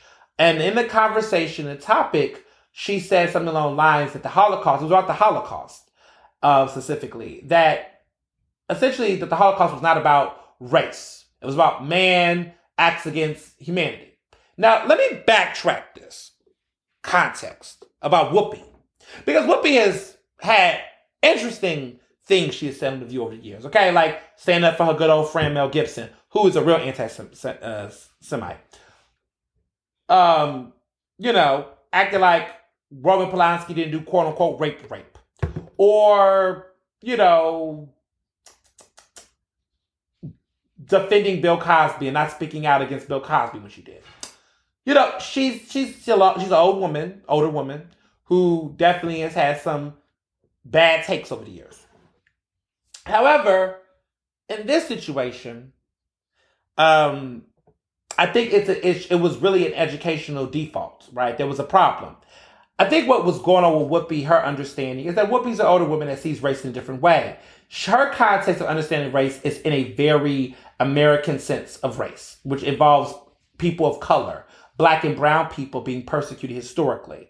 That was how she perceived it, which made her never see the Holocaust with that lens as being about race, because she's like, Jewish people are white, the Europeans are white, the Germans are white, so this could be about racism. However, history teaches us and tells us very quickly and very clearly that Hitler saw Jewish people as a race. He saw them as a race that he wanted to erase off the face of the planet. And that even though whether or not Jewish people saw themselves as being people of color or whatever the case be, he saw them, the Nazis saw them as a race of people, and he was targeting them based on those tropes, because in his mind, when he saw the race, right, Jewish people Caucasians are not the only Jewish people. There are Black Jews, there were other Jews that were killed during the Holocaust that were not just the complexion of white. Let's be clear. But in that regard, he saw them as a certain subtexture, a certain culture, a certain identity that was a race. And he was targeting them based on that. The same way he hated other groups of people, he also hated them in that same group. He bundled them up as a racial group that he wanted to target. So he didn't see Jewish people as white people with a different faith. He saw them as a culture and identity that was subpar to white people, which furthers the notion of white supremacy and also anti-Semitism combined. It's very intersectional. And I don't think Whoopi understood that. But you know what? Here's the thing. A lot of people don't understand that. A lot of people clearly don't understand race, allegedly. A lot of people don't understand it because most of our public schools and these Republicans are currently trying to ban books to educate people about critical race theory, which they are doing to fuck with Black and brown people, but don't realize actually stopping critical race theory conversations will do damage not only to Black and brown people, but to Jewish people, but to other people who have had experiences of racism throughout all history. Like when you ban books on critical race theory, you stop people from understanding the Holocaust, slavery, and other atrocities to man based on identity in that kind of way. Like when you ban books on, Stonewall, when you ban those books, you're taking out context for people to make those linkages. So I don't know, to all the Jewish people out there who are white identifying, understand that if you are against these critical race theory books, because see, here's the other complicated aspect, but I'm going to wait for that in a minute, because that's another part of this conversation that needs to be addressed. But to start off though, it's a lack of education about the Holocaust, about racism, about slavery, about all these humanity, these atrocities, the lack of people connecting the dots between hatred and white supremacy as a global force, rather than just an national force or a particular force. Like white supremacy impacts everybody. It does not just impact Black people. It does not just impact Latinx people. It impacts everybody. And culturally, everyone has suffered because of the acts of white supremacy. Black and brown people more directly in certain cases, Jewish people through the Holocaust clearly, white supremacy has impacted various groups in different ways. I would argue that the economy is fucked because of white supremacy. I believe that blue-collar, working-class people have been completely fucked over white supremacy because of the superiority complex and classism of certain white people over other white people. They look at them as a subset. And their affiliations and their closeness to the poverty that disproportionately impacts Black and brown people makes them also feel like they're less subpar. Let's wake it up real quick. They see various sectors that are closer to Blackness and brownness as being low class. They don't give a fuck about you no more than they give a fuck about anybody else. That's how white supremacy works. It perpetuates caste systems. It supports classism. It supports all of these things. So if you take white supremacy out of the conversation, you ignore the fact that all these other isms are all connected to it. So why is that not the case? Right?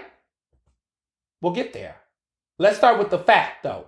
Education in this country sucks. So people like Whoopi Goldberg think the way she thinks because that's the way that race has been taught in this country.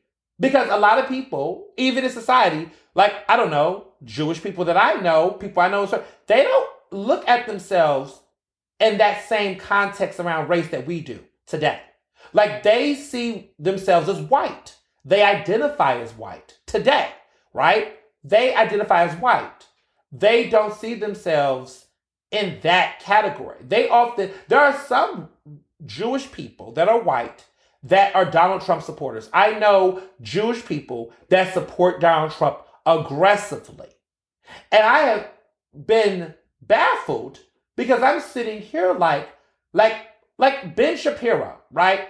How is Ben Shapiro supporting racist ideas? How does Ben Shapiro support Trump and Trump rhetoric? How does he not see that as a Jewish person, that type of rhetoric hurts people like him as well? Because he does not see himself in that same category as black and brown people. He doesn't see himself as a marginalized community because he believes that by identifying as white, he's a part of a more elite class that then puts him in a position where he doesn't have to see the atrocities that happens to him as a part of a larger part of white supremacy. He doesn't see himself suffering from the consequences of white supremacy. Because if he says white supremacy is why the Holocaust happens, then he automatically others himself in a way that aligns himself with the struggles that has happened to other people that do not look like him. And if you're trying to align yourself with Donald Trump, who's a white supremacist, then that means that you no longer see yourself as a Jewish person that's been othered by that same white supremacist. I am waking it up right now. I need people to understand what happened here, how we got to this point. That there was a point, and I know because my grandmama taught me, all right? I knew from my grandparents who was in the civil rights movement, right? We knew Jewish people at that time in America. And there are many Jewish people that know this today, that are my friends, that understand this, right? Alliance and understanding, right? Went through that, went to Selma, did those trips. I know this. I've done these conversations. I went to the University of Pennsylvania, okay, where there is a huge Jewish population. And I had very wonderful, profound conversations with Jewish students. And we talked about alliances and understandings. We understood the importance of interfaith conversations. We understood that. Why is those conversations happening on the national scale? Because I will support that any day. And I have. See, I'm not talking from just, personal, but I'm talking from experience here. This is definitely my space. What happened in this situation, and what's really upsetting is that what I've learned is that after the civil rights movement, there were a lot of Jewish people nationally that began to identify as strictly white. They did not look at their Jewish identity as a marginalized identity. Like being black, we're marginalized because we're black, right? We know that it's a marginalized identity in the United States. There was a point for them where they did not see themselves as being in that community. They identified as white. Some of them, changed their names. Some of them just completely did not outwardly identify as Jewish unless it came in conversation. I've been at Penn where there's been various degrees of how people express or show there's some people that are Orthodox Jewish. They are very much outward about their expressions and their identity and their faith and who they are and their identity. And they see themselves as this particular race, right? They recognize it that way. But there are some Jewish people I know that's like, they don't even tell you. They don't even say anything. It's like they only express, like, I know once someone said that they are, was it casual? They're something. It was like they were culturally Jewish or something, but they did not identify through faith. It was more like, oh, when there's Hanukkah, I participate in Hanukkah. I partake in Yom Kippur, but that's it. Like, they don't really identify as Jewish outwardly any other place. Like, you would not know. And that's their prerogative, right? But in that regard, when other groups and other communities interact with people like that, there becomes this perception that there are people in this community that do, because they're not talking about race or find themselves in solidarity with other marginalized communities, they've completely othered themselves out of any solidarity with Black and Brown communities or other groups who have been victims of white supremacy. So because of that, then you've kind of separated yourself from any perception that what happened or has happened to Jewish people is anti-Semitic, but they don't make the connection between race or racism. So because there is that separation, okay, because there's that separation from Black and Brown people, then it leads for people like Whoopi Goldberg to not see racism in the Holocaust, even though that's what it was, right? I know that. History knows that. But with all this time that's passed, it makes people like Whoopi and others start to say things like, oh, well, if they don't identify as a race, then how can it be about racism? And it's like, well, they may not have identified as race under America's understanding of race today, but those Nazis, they definitely saw them as a race, and they killed them because of that. And therefore, it was an act of white supremacy and an act of racism and anti-Semitism and everything in between, right? That needs to be understood. That's what was lacking. So, now that we got that out the way, to clarify what happened there, Whoopi, got educated on it. She apologized. Some of her, apology was, some people didn't find it as sincere as it could be. She still struggled. But the next day, she went on The View. She talked to the executive director of the Anti-Defamation League, the ADL, and basically took that time to really, listen. And I remember I went back and watched the episode and I was like, wow, Whoopi over here, damn, that was swift. Like, she said what she said the day before, but then quickly apologized, right? And then went on TV and got educated and apologized and made it clear that she stands with the Jewish people. Like, okay, Whoopi, cool. Like, normally what happens, right, when we get pissed off at certain people, right? We get pissed off and we go, oh, we need an apology, or they don't just do it, or they just do an apology, but they don't do anything else to express that they're going to learn or they're going to do better. In that moment, Whoopi got a teachable moment. She got educated, and I'm like, okay, she seems to understand. It's been corrected, and it was done in a swift way. So I was like, okay, this is good. I feel like this is a step in the right direction.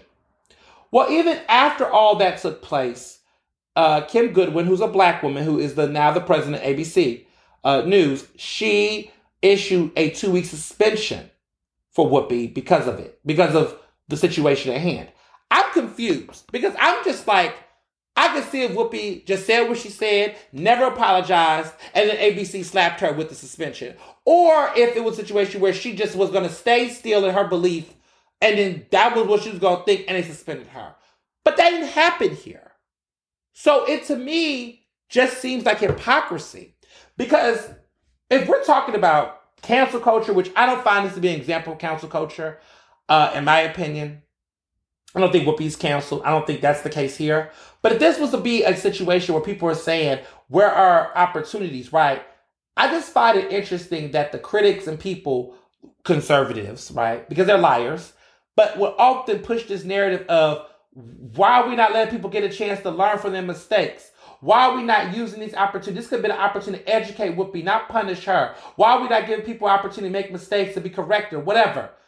Like, I don't know, Meghan McCain, who was on The View and pushed, anti-Asian rhetoric, was referring to it as the Wuhan virus, even though she knew, and the context was there, was that was going to put a target on Asian people, which was drawing up Asian hate and violence in this country. That the China virus and rhetoric like that by Trump that she was pushing was a problem that she apologized for. She never got suspended for 2 weeks. She never got suspended for any of that shit that she did over the years.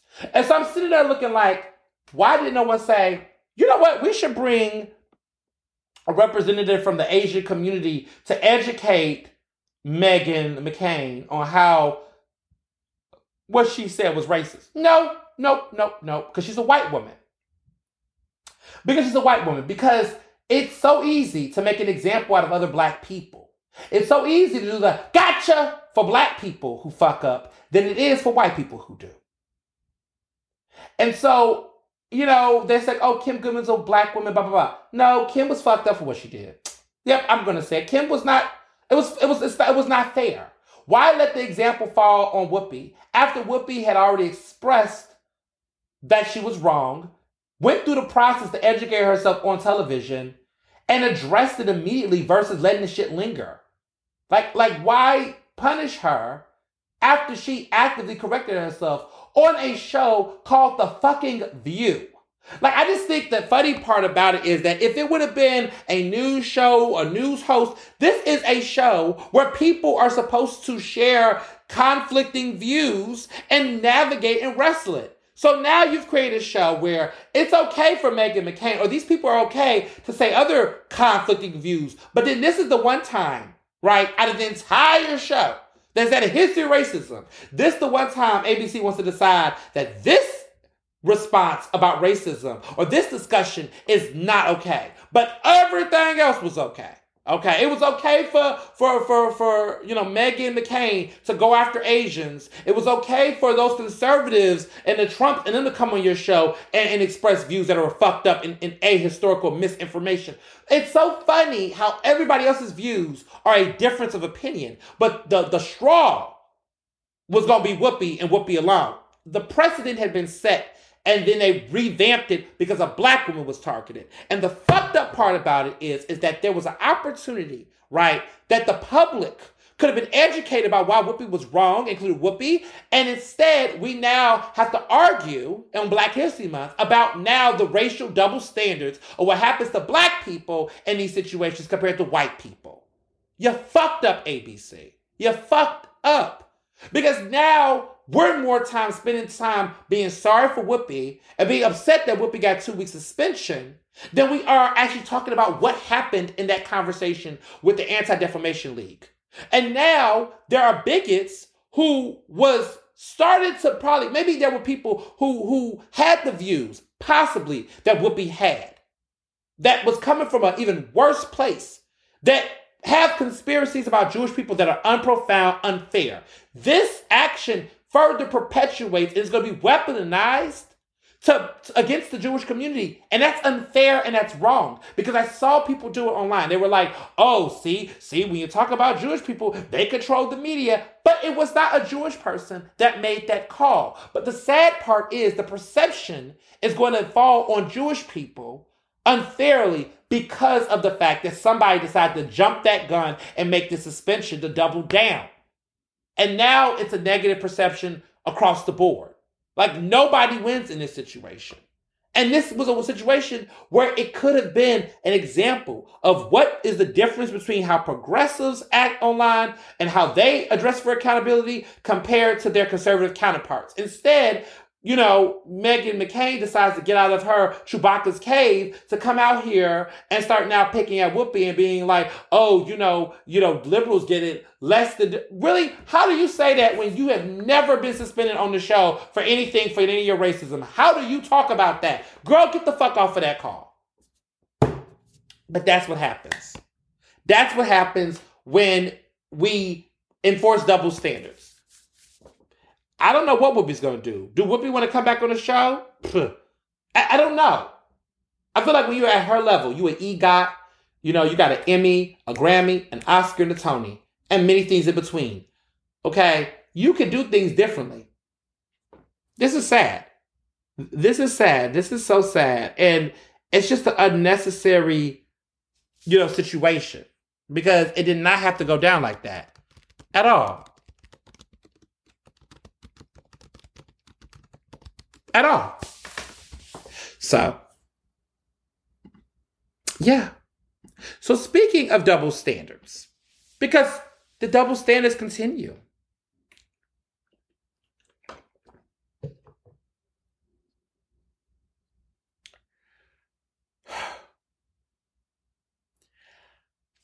Here's one. Joe Rogan with Spotify. I've been following this for a minute, and honestly, it just keeps getting worse with Spotify. I'm just looking at things, making decisions if I'm going to leave Spotify. I'm just taking it all in. Spotify's doing some interesting things right now. As of today, they've removed 70 of Joe Rogan's interviews off of his podcast. 70. Spotify removed 70 of Joe Rogan's episodes off of his podcast. The 70 that they've removed, people are saying this is coming in light in the fact that he has said the N-word on his podcast. And I guess they have found podcast episodes where he's explicitly said the N-word. I'm black, so I can say it. He said nigger in his podcast several times. He didn't say nigga, he said nigger. And, India.Arie brought this to light, because she has now pulled her music out of Spotify. Joni Mitchell, Neil Young, others are starting to really get the fuck off of Spotify because they're like, the issue that India.Arie brought up, and I agree with her, is that, Joe Rogan isn't just pushing out COVID misinformation. Cool, people can talk about that all day. But he's also somebody who has definitely had a history of racism on his podcast. Like, that's some issues I've always had with him. He's been transphobic too. He's just said transphobic shit. Like, this man is complete gutter trash. But because he has a multi-million-dollar contract with Spotify and they're making money off of him, they're keeping him on there and defending him and backing him. But now there's been a little bit of a switch, interesting enough. They've gotten him to really talk about how he's going to bring more experts. I think he's talking about how he's going to be more informed people. Like, he's softening himself a little bit. But he's gotten away with too much, and they've let him build this persona based off of it until people started to say this is a fucking enough, right? So not only is he putting out COVID misinformation, which there was some people that are black that's like, okay, they're cool with that. I'm like, y'all really think that Joe Rogan is the fucking answer? Like, I don't get how people like that. Y'all listen to him and y'all think he's cool? Y'all talk about how real he is. He's this. Motherfucker, listen to my podcast. Y'all, it's so funny how white men, mediocre white men, like Joe Rogan, is treated like he's just keeping it 100 and real. Like Earnestly Speaking does not keep it the fuck 1000. I just get so annoyed, like how white men, mediocre white cishet men like Joe Rogan, who's not even mediocre. He's just a mess, right? He's not even mediocre. Would suggest that he has some value. I don't even know if there's value there, right? But guys like him can just say whatever the fuck they want, and everybody is okay with it, and everybody's like acting like they're speaking some radical truth. That man is ignorant. That man is benefiting off of a very polarized, divided country. And he is basically trying to be the far right's stepping stool and red carpet and trying to act like it's libertarian. He ain't no libertarian. That motherfucker is crazy. They try to act like there's some, smart, free-thinking motherfuckers. No, you're actually drinking out the same oppressive fountain that was passed on to you by plenty of oppressive men that date you. You're not saying anything profound or smart. The gag is you all have drank the Kool-Aid that the conservatives have fed you, that somehow having offensive ideas about people makes you a better person because it doesn't make you accountable for whatever the fuck you said and how to be better. Take that in. So, all that being said, now all this has come out about him saying the N-word all over his podcast. And then he has to send a lengthy video trying to explain how it was out of context and how he thought that as long as he said nigger in, context, that it was still okay. Why would you want to say nigger at all? Why? Why are you so pressed to use that word? Why did you feel like it was okay to say it? Why couldn't you just say the N-word? You could have just said the N-word. I even as a black person, like, when I'm talking about nigger in conversation, I normally say the N-word. But I feel like it's important for people to understand why I'm saying nigger and why you can never say nigger in your life if you're not black. And that's okay. That's completely okay. You cannot say nigger. You cannot say nigga. You cannot say none of it. Okay? None of it. But you think you can. And you think that you can't talk about Quentin Tarantino and how he lets the word fly in his movies. Yeah, okay. Okay. Look at who Quentin Tarantino has saying it though. And look at Quentin Tarantino, how he's been dragged for it. Don't get it twisted. You all think it's cool. You like thinking that saying that word, and it's a complicated word. It's not complicated. You don't get to say it. Under any circumstances, it does not apply. You think you're a badass all you want. Say that. Say it around somebody. Say it around somebody black. I'm just curious. Just say it around somebody black that cares about their self-respect and dignity to let another white man say that to them in front of them. You know better. You know better. And y'all all know better. And there's no excuse. There's no excuse. Don't tell me that other black people are using it. You don't get to fucking use it. No one cares. And the fact that in 2022, we're out here trying to act like people that said it in 2016 didn't know it was bad until now. What the fuck are you talking about? Your podcast has been out in the 2000s. We're in the millennium. There is no way that anybody would have been under any perception in the past 10 years that saying nigger was not inappropriate. That was not appropriate for white people to say. You knew it. You thought it was cute. You thought you was cool. And people thought you was cool for saying it. And you didn't think no was going to call you the fuck out. Now Spotify has taken 70 of your episodes that has had nigger in them. Because I'm going to be very clear. It didn't say the N-word. It said nigger, right? Not nigga, nigger. Neither way, okay? Even some of y'all that play with the word ninja. Just don't say it. You cannot make it cool. Stop it.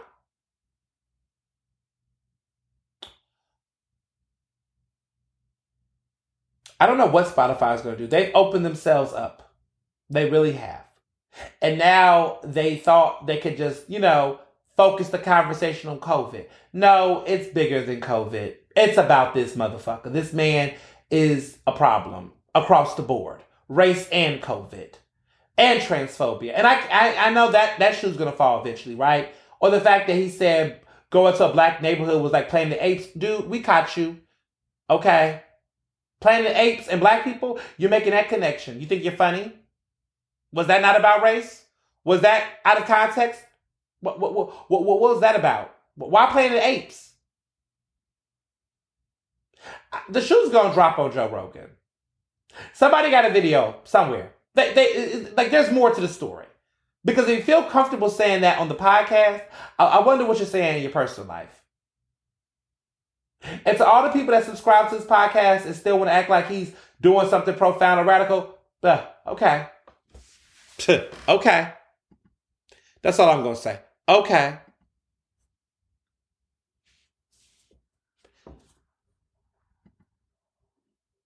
I just cannot. I cannot. You know what I'm saying? So, people said, so as of right now, Joe Rogan and Spotify are yet to comment on why at least 70 of those episodes have been deleted, while he apologized for his use of a racial slur of saying nigger and comparing a visit to a black neighborhood to being being in the Planet of the Apes. Like, what are y'all doing, Spotify?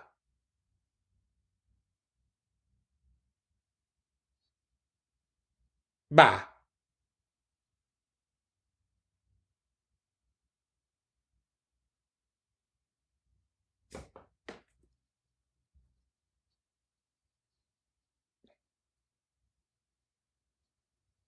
Period.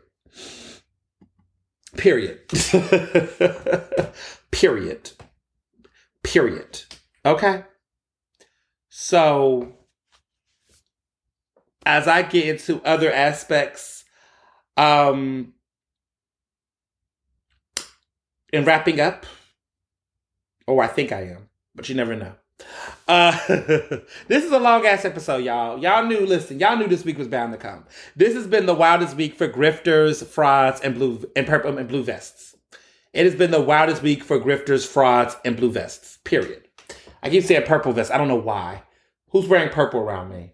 Oh, the color purple. Yes, Oprah contacted people. Fantasia is going to be silly.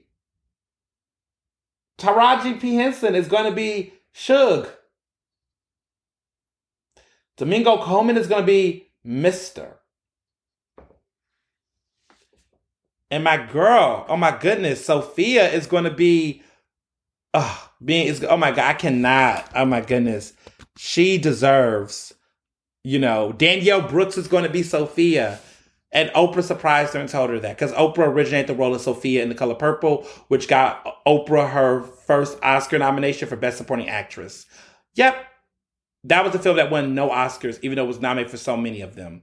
But don't get me started. There was so much controversy with The Color Purple at the time. So much. But an iconic book nonetheless. So, updates about finances and elections. I'm going to go talk a little bit about this. I know there's more to dig into with this, but I want to take a little bit of time to talk about something. So, state finances reports have come out for the state seats and the city council finances for the races for mayor, or the mayoral campaign races or finance reports.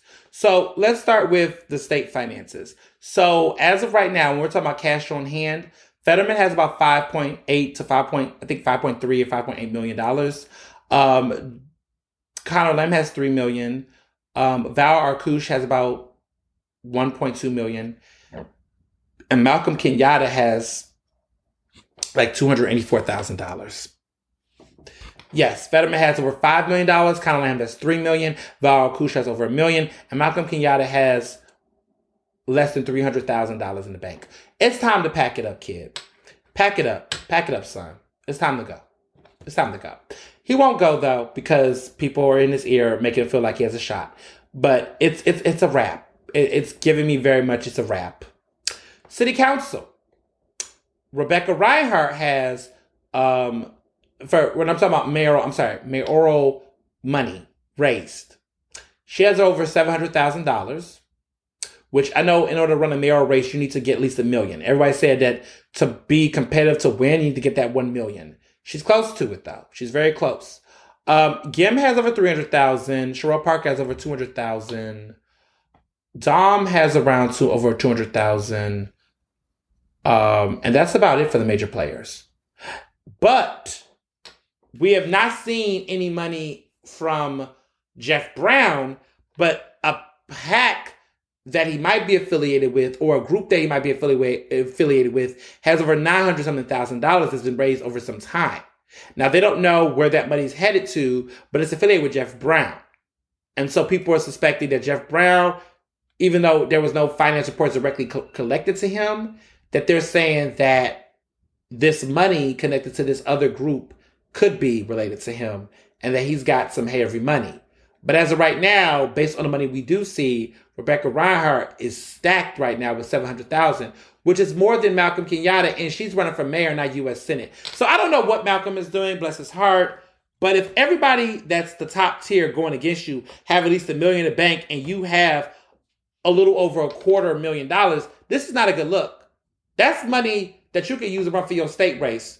But like I said before, politics. So in other news, Kanye and Kim are fighting on Twitter, this time because he's complaining about Kim. Listen to my voice, because this is exactly how it's Kanye is mad at Kim because she on Instagram has been using her daughter to do TikTok videos, and he is upset because that is happening. And I don't know why, because both of them are overexposed, and he was putting his kid in the spotlight, but somehow he's upset about Instagram and TikTok. But he's expressing his business on TikTok, and Kim is too, and they're upset with each other.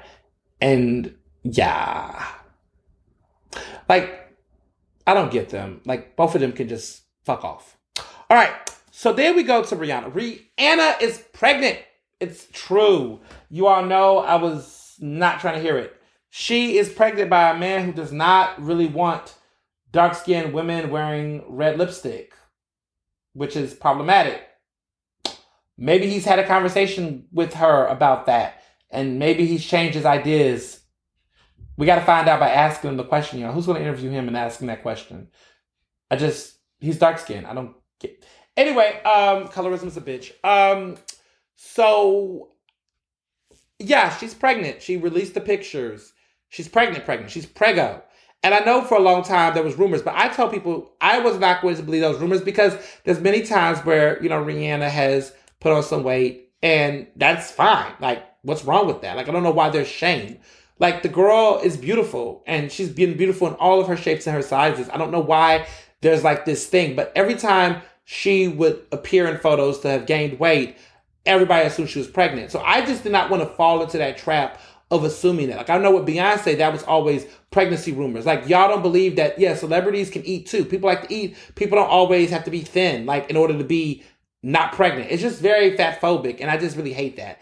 And we're not going to entertain what the fuck fit phobic means, because that's full of shit too. What the fuck is fit phobic? Get the fuck out of here. So, and other things, I read this really great piece in New York Times about the abuse of the word trauma and love bombing, which I never knew nothing about. Like, I wasn't in love bombing culture. But like, all these terms are being used out of proportion and being over dramatized. I agree. Everything is not trauma. I mean, everything is not traumatic, right? Like, I think sometimes people have used that word, or the word abuser. People have used the word abuser aggressively. People have just taken out these words and have made them mischaracterize things. Like, everyone's not a narcissist just because you don't like them. True. Like, there's a lot of people I don't like. I don't think they're narcissists, though. I think the guy who broke up with you is not an abuser. The person that, well, let's be clear about what I mean by that. Like, if you met somebody, the date was bad, y'all stopped talking, that doesn't automatically mean they're an abuser. If the person that want to commit to you doesn't mean they're automatically a narcissist. Like, we just jump from 0 to 100 a lot of times in the rhetoric we use.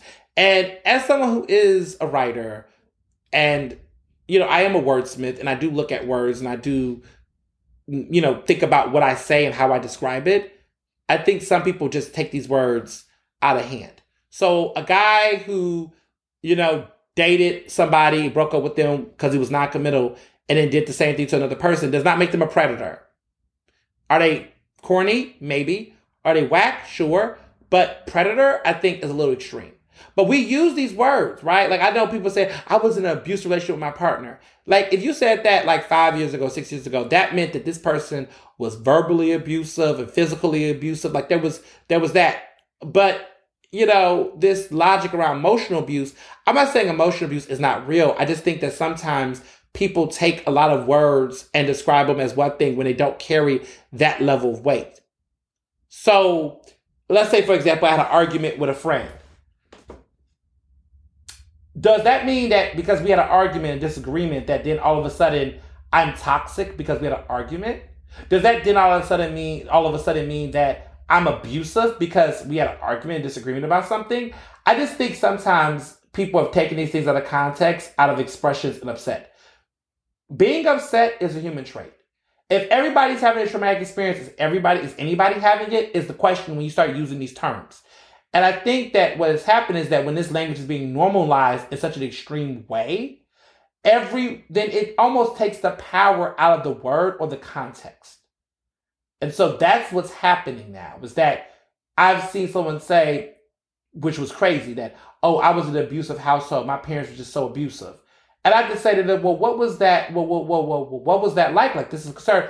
Well, I would ask them if I could get tickets to go to this concert, and they just don't listen to me. And every time they gaslight me, I'm like, gaslight you? How they gaslight you? Because they tell me I didn't do my chores. There's something I didn't do my chores. So because I didn't do my chores, that therefore, and this is a true story. I'm not going to tell you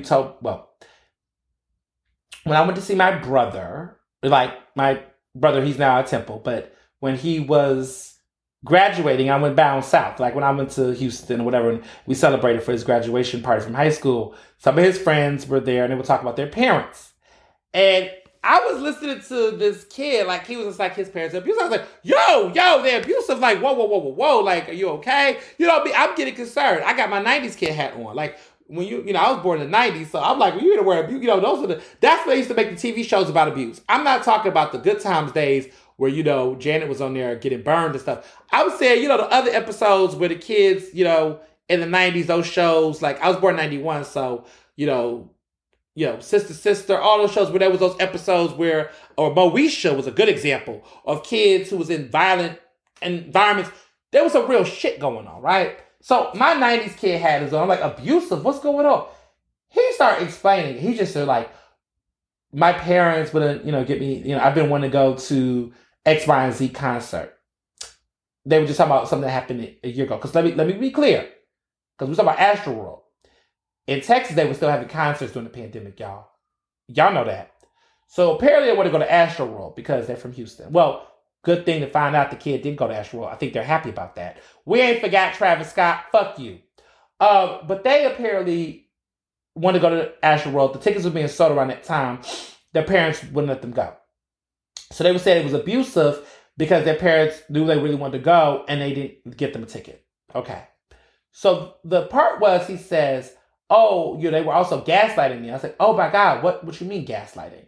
Said that the reason why they didn't get the tickets because they didn't do their chores, and that had they done their chores, they would have been able to go, and they was getting gaslighted by their parents. So like their parents was like holding it against them. I was like, wait a minute. No, little boy, let me explain something to you. I know you might think I'm an old head now because I'm 29. At the time I was 29, I wasn't 30 yet. I was like, let me explain something to you. Here's the cause and effect, kid. Your parents told you to do chores because you live in their house under their roof, you don't pay bills, and the least that your ass could do is go to school, graduate, and clean up after yourself. You didn't want to do the chores. That's a consequence. In life, a consequence is not abuse. A consequence is a thing that happens that can be good or bad. Consequences are not necessarily a bad thing or a good thing. They're a result of something, right? As a consequence for you not doing it, right? Not doing your chores. They told you cannot go to the concert. When they provided you the rationale for why you're not going to the concert, that wasn't gaslighting. That was them telling you what you did wrong that created this situation. What's missing in this conversation from you is self-acknowledgement and accountability for your actions. But had I been maybe a Gen Zer, this was been a totally abusive relationship and gaslighting and the world sucks and my parents are toxic and my life is miserable. And if my parent would have, tapped me and told me I was wrong, the tap on my back would have been an assault. Like, we gotta chill, y'all. We gotta chill. I'm not telling people, like, there are real assaults happening in the world.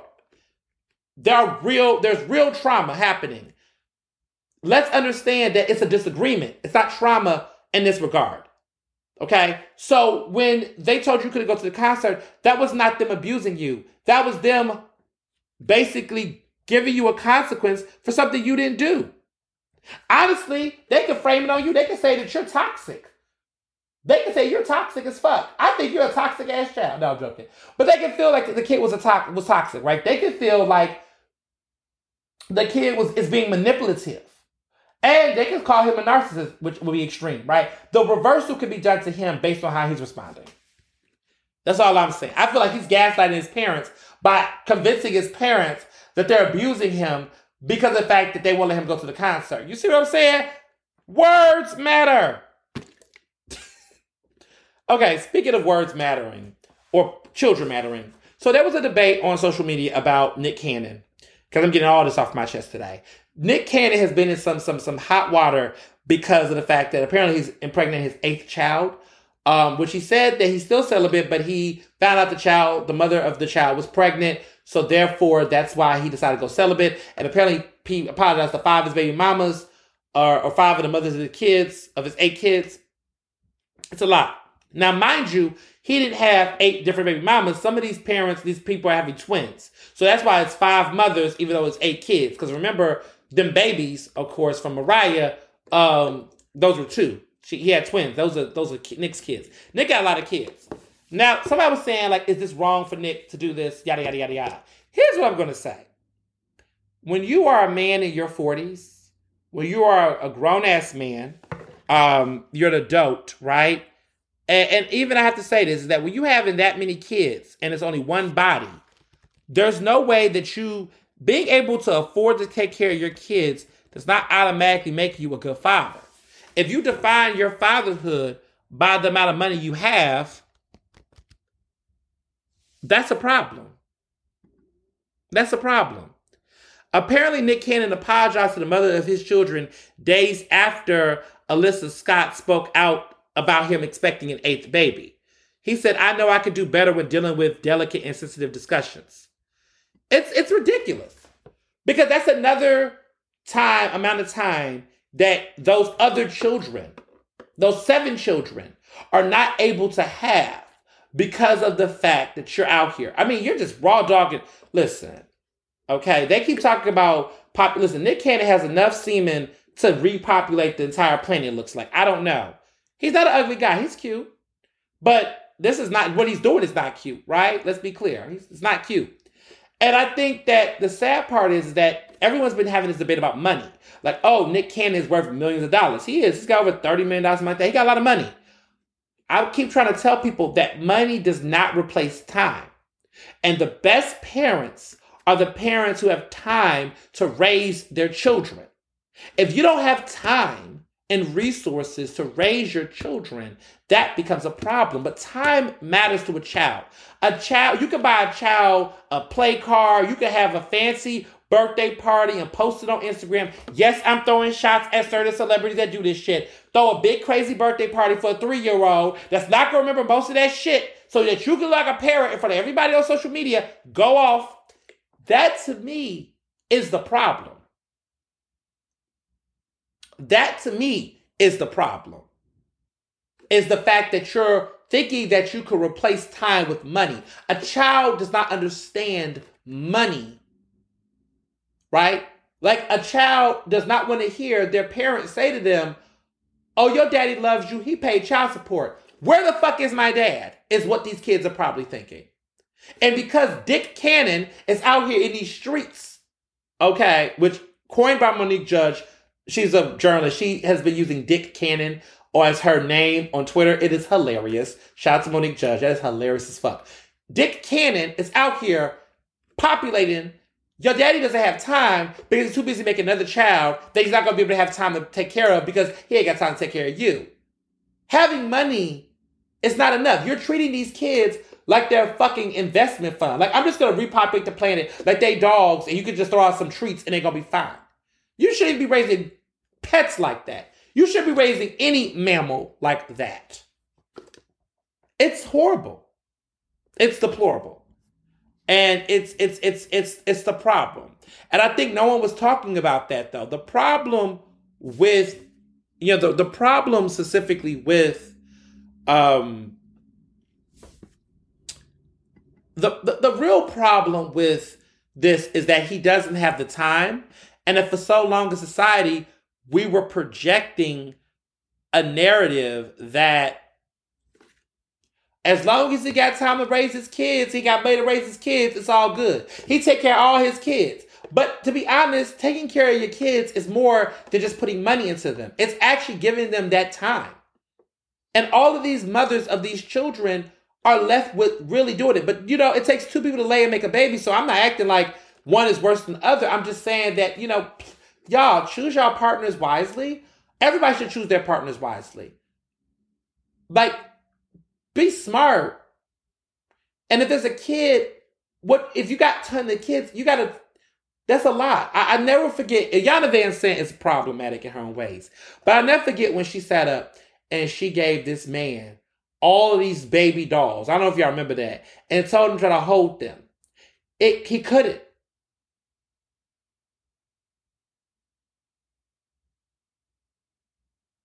He couldn't do it.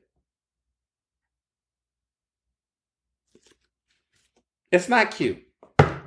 It's not. And this whole logic of, he has a life condition, so that's why he wants to keep the legacy. You ain't got to have 8 kids to have a legacy. That's bullshit.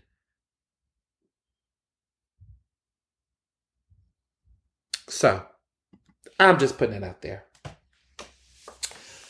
So wrapping up my two favorite shows, it's a lot going on. Next week is the Oscars. We're going to finally find out who's nominated for Academy Awards. I am super excited. You guys don't even understand. This season has been getting very spicy. The BAFTA nominations were nuts for those who are into award show watches. I don't know what's going to happen at the Oscars. I'm recording this before the nominations go out on Tuesday, but I just want to tell you all personally, like, I'm nervous, y'all. Like, oh my goodness, I really don't want Gaga to get nominated for an Oscar, but it looks like she's going to get her second Oscar nomination for this stupid House of Gucci. I'm just so annoyed. And also, I'm shocked because it seems like Kristen Stewart may not get nominated for Best Actress, which would be the wildest snub ever. And that's going to be weird. Like, if Kristen Stewart does not get nominated for Best Actress, that's going to be so weird. Gaga, what's going on? People know that Nicole Kidman is going to get nominated. People are 100% betting on that, but people are betting on Gaga getting nominated now. It's terrible. I don't know what's going to get nominated for Best Picture. I hope House of Gucci doesn't. Like, it was not that good, y'all. The movie was not that good. And they should snub Gaga all the way. They really should. But I have a feeling they're going to nominate her. We're wondering who else might come out the woodwork. Well, Lena Headey for Licorice Pizza, which I'm super excited for, happened. Well, Jennifer Hudson surprises with the Respect nomination. Who knows? This is weird. Because normally the predictions and things align. This year's been very dicey. So I'm on my pins and needles about that.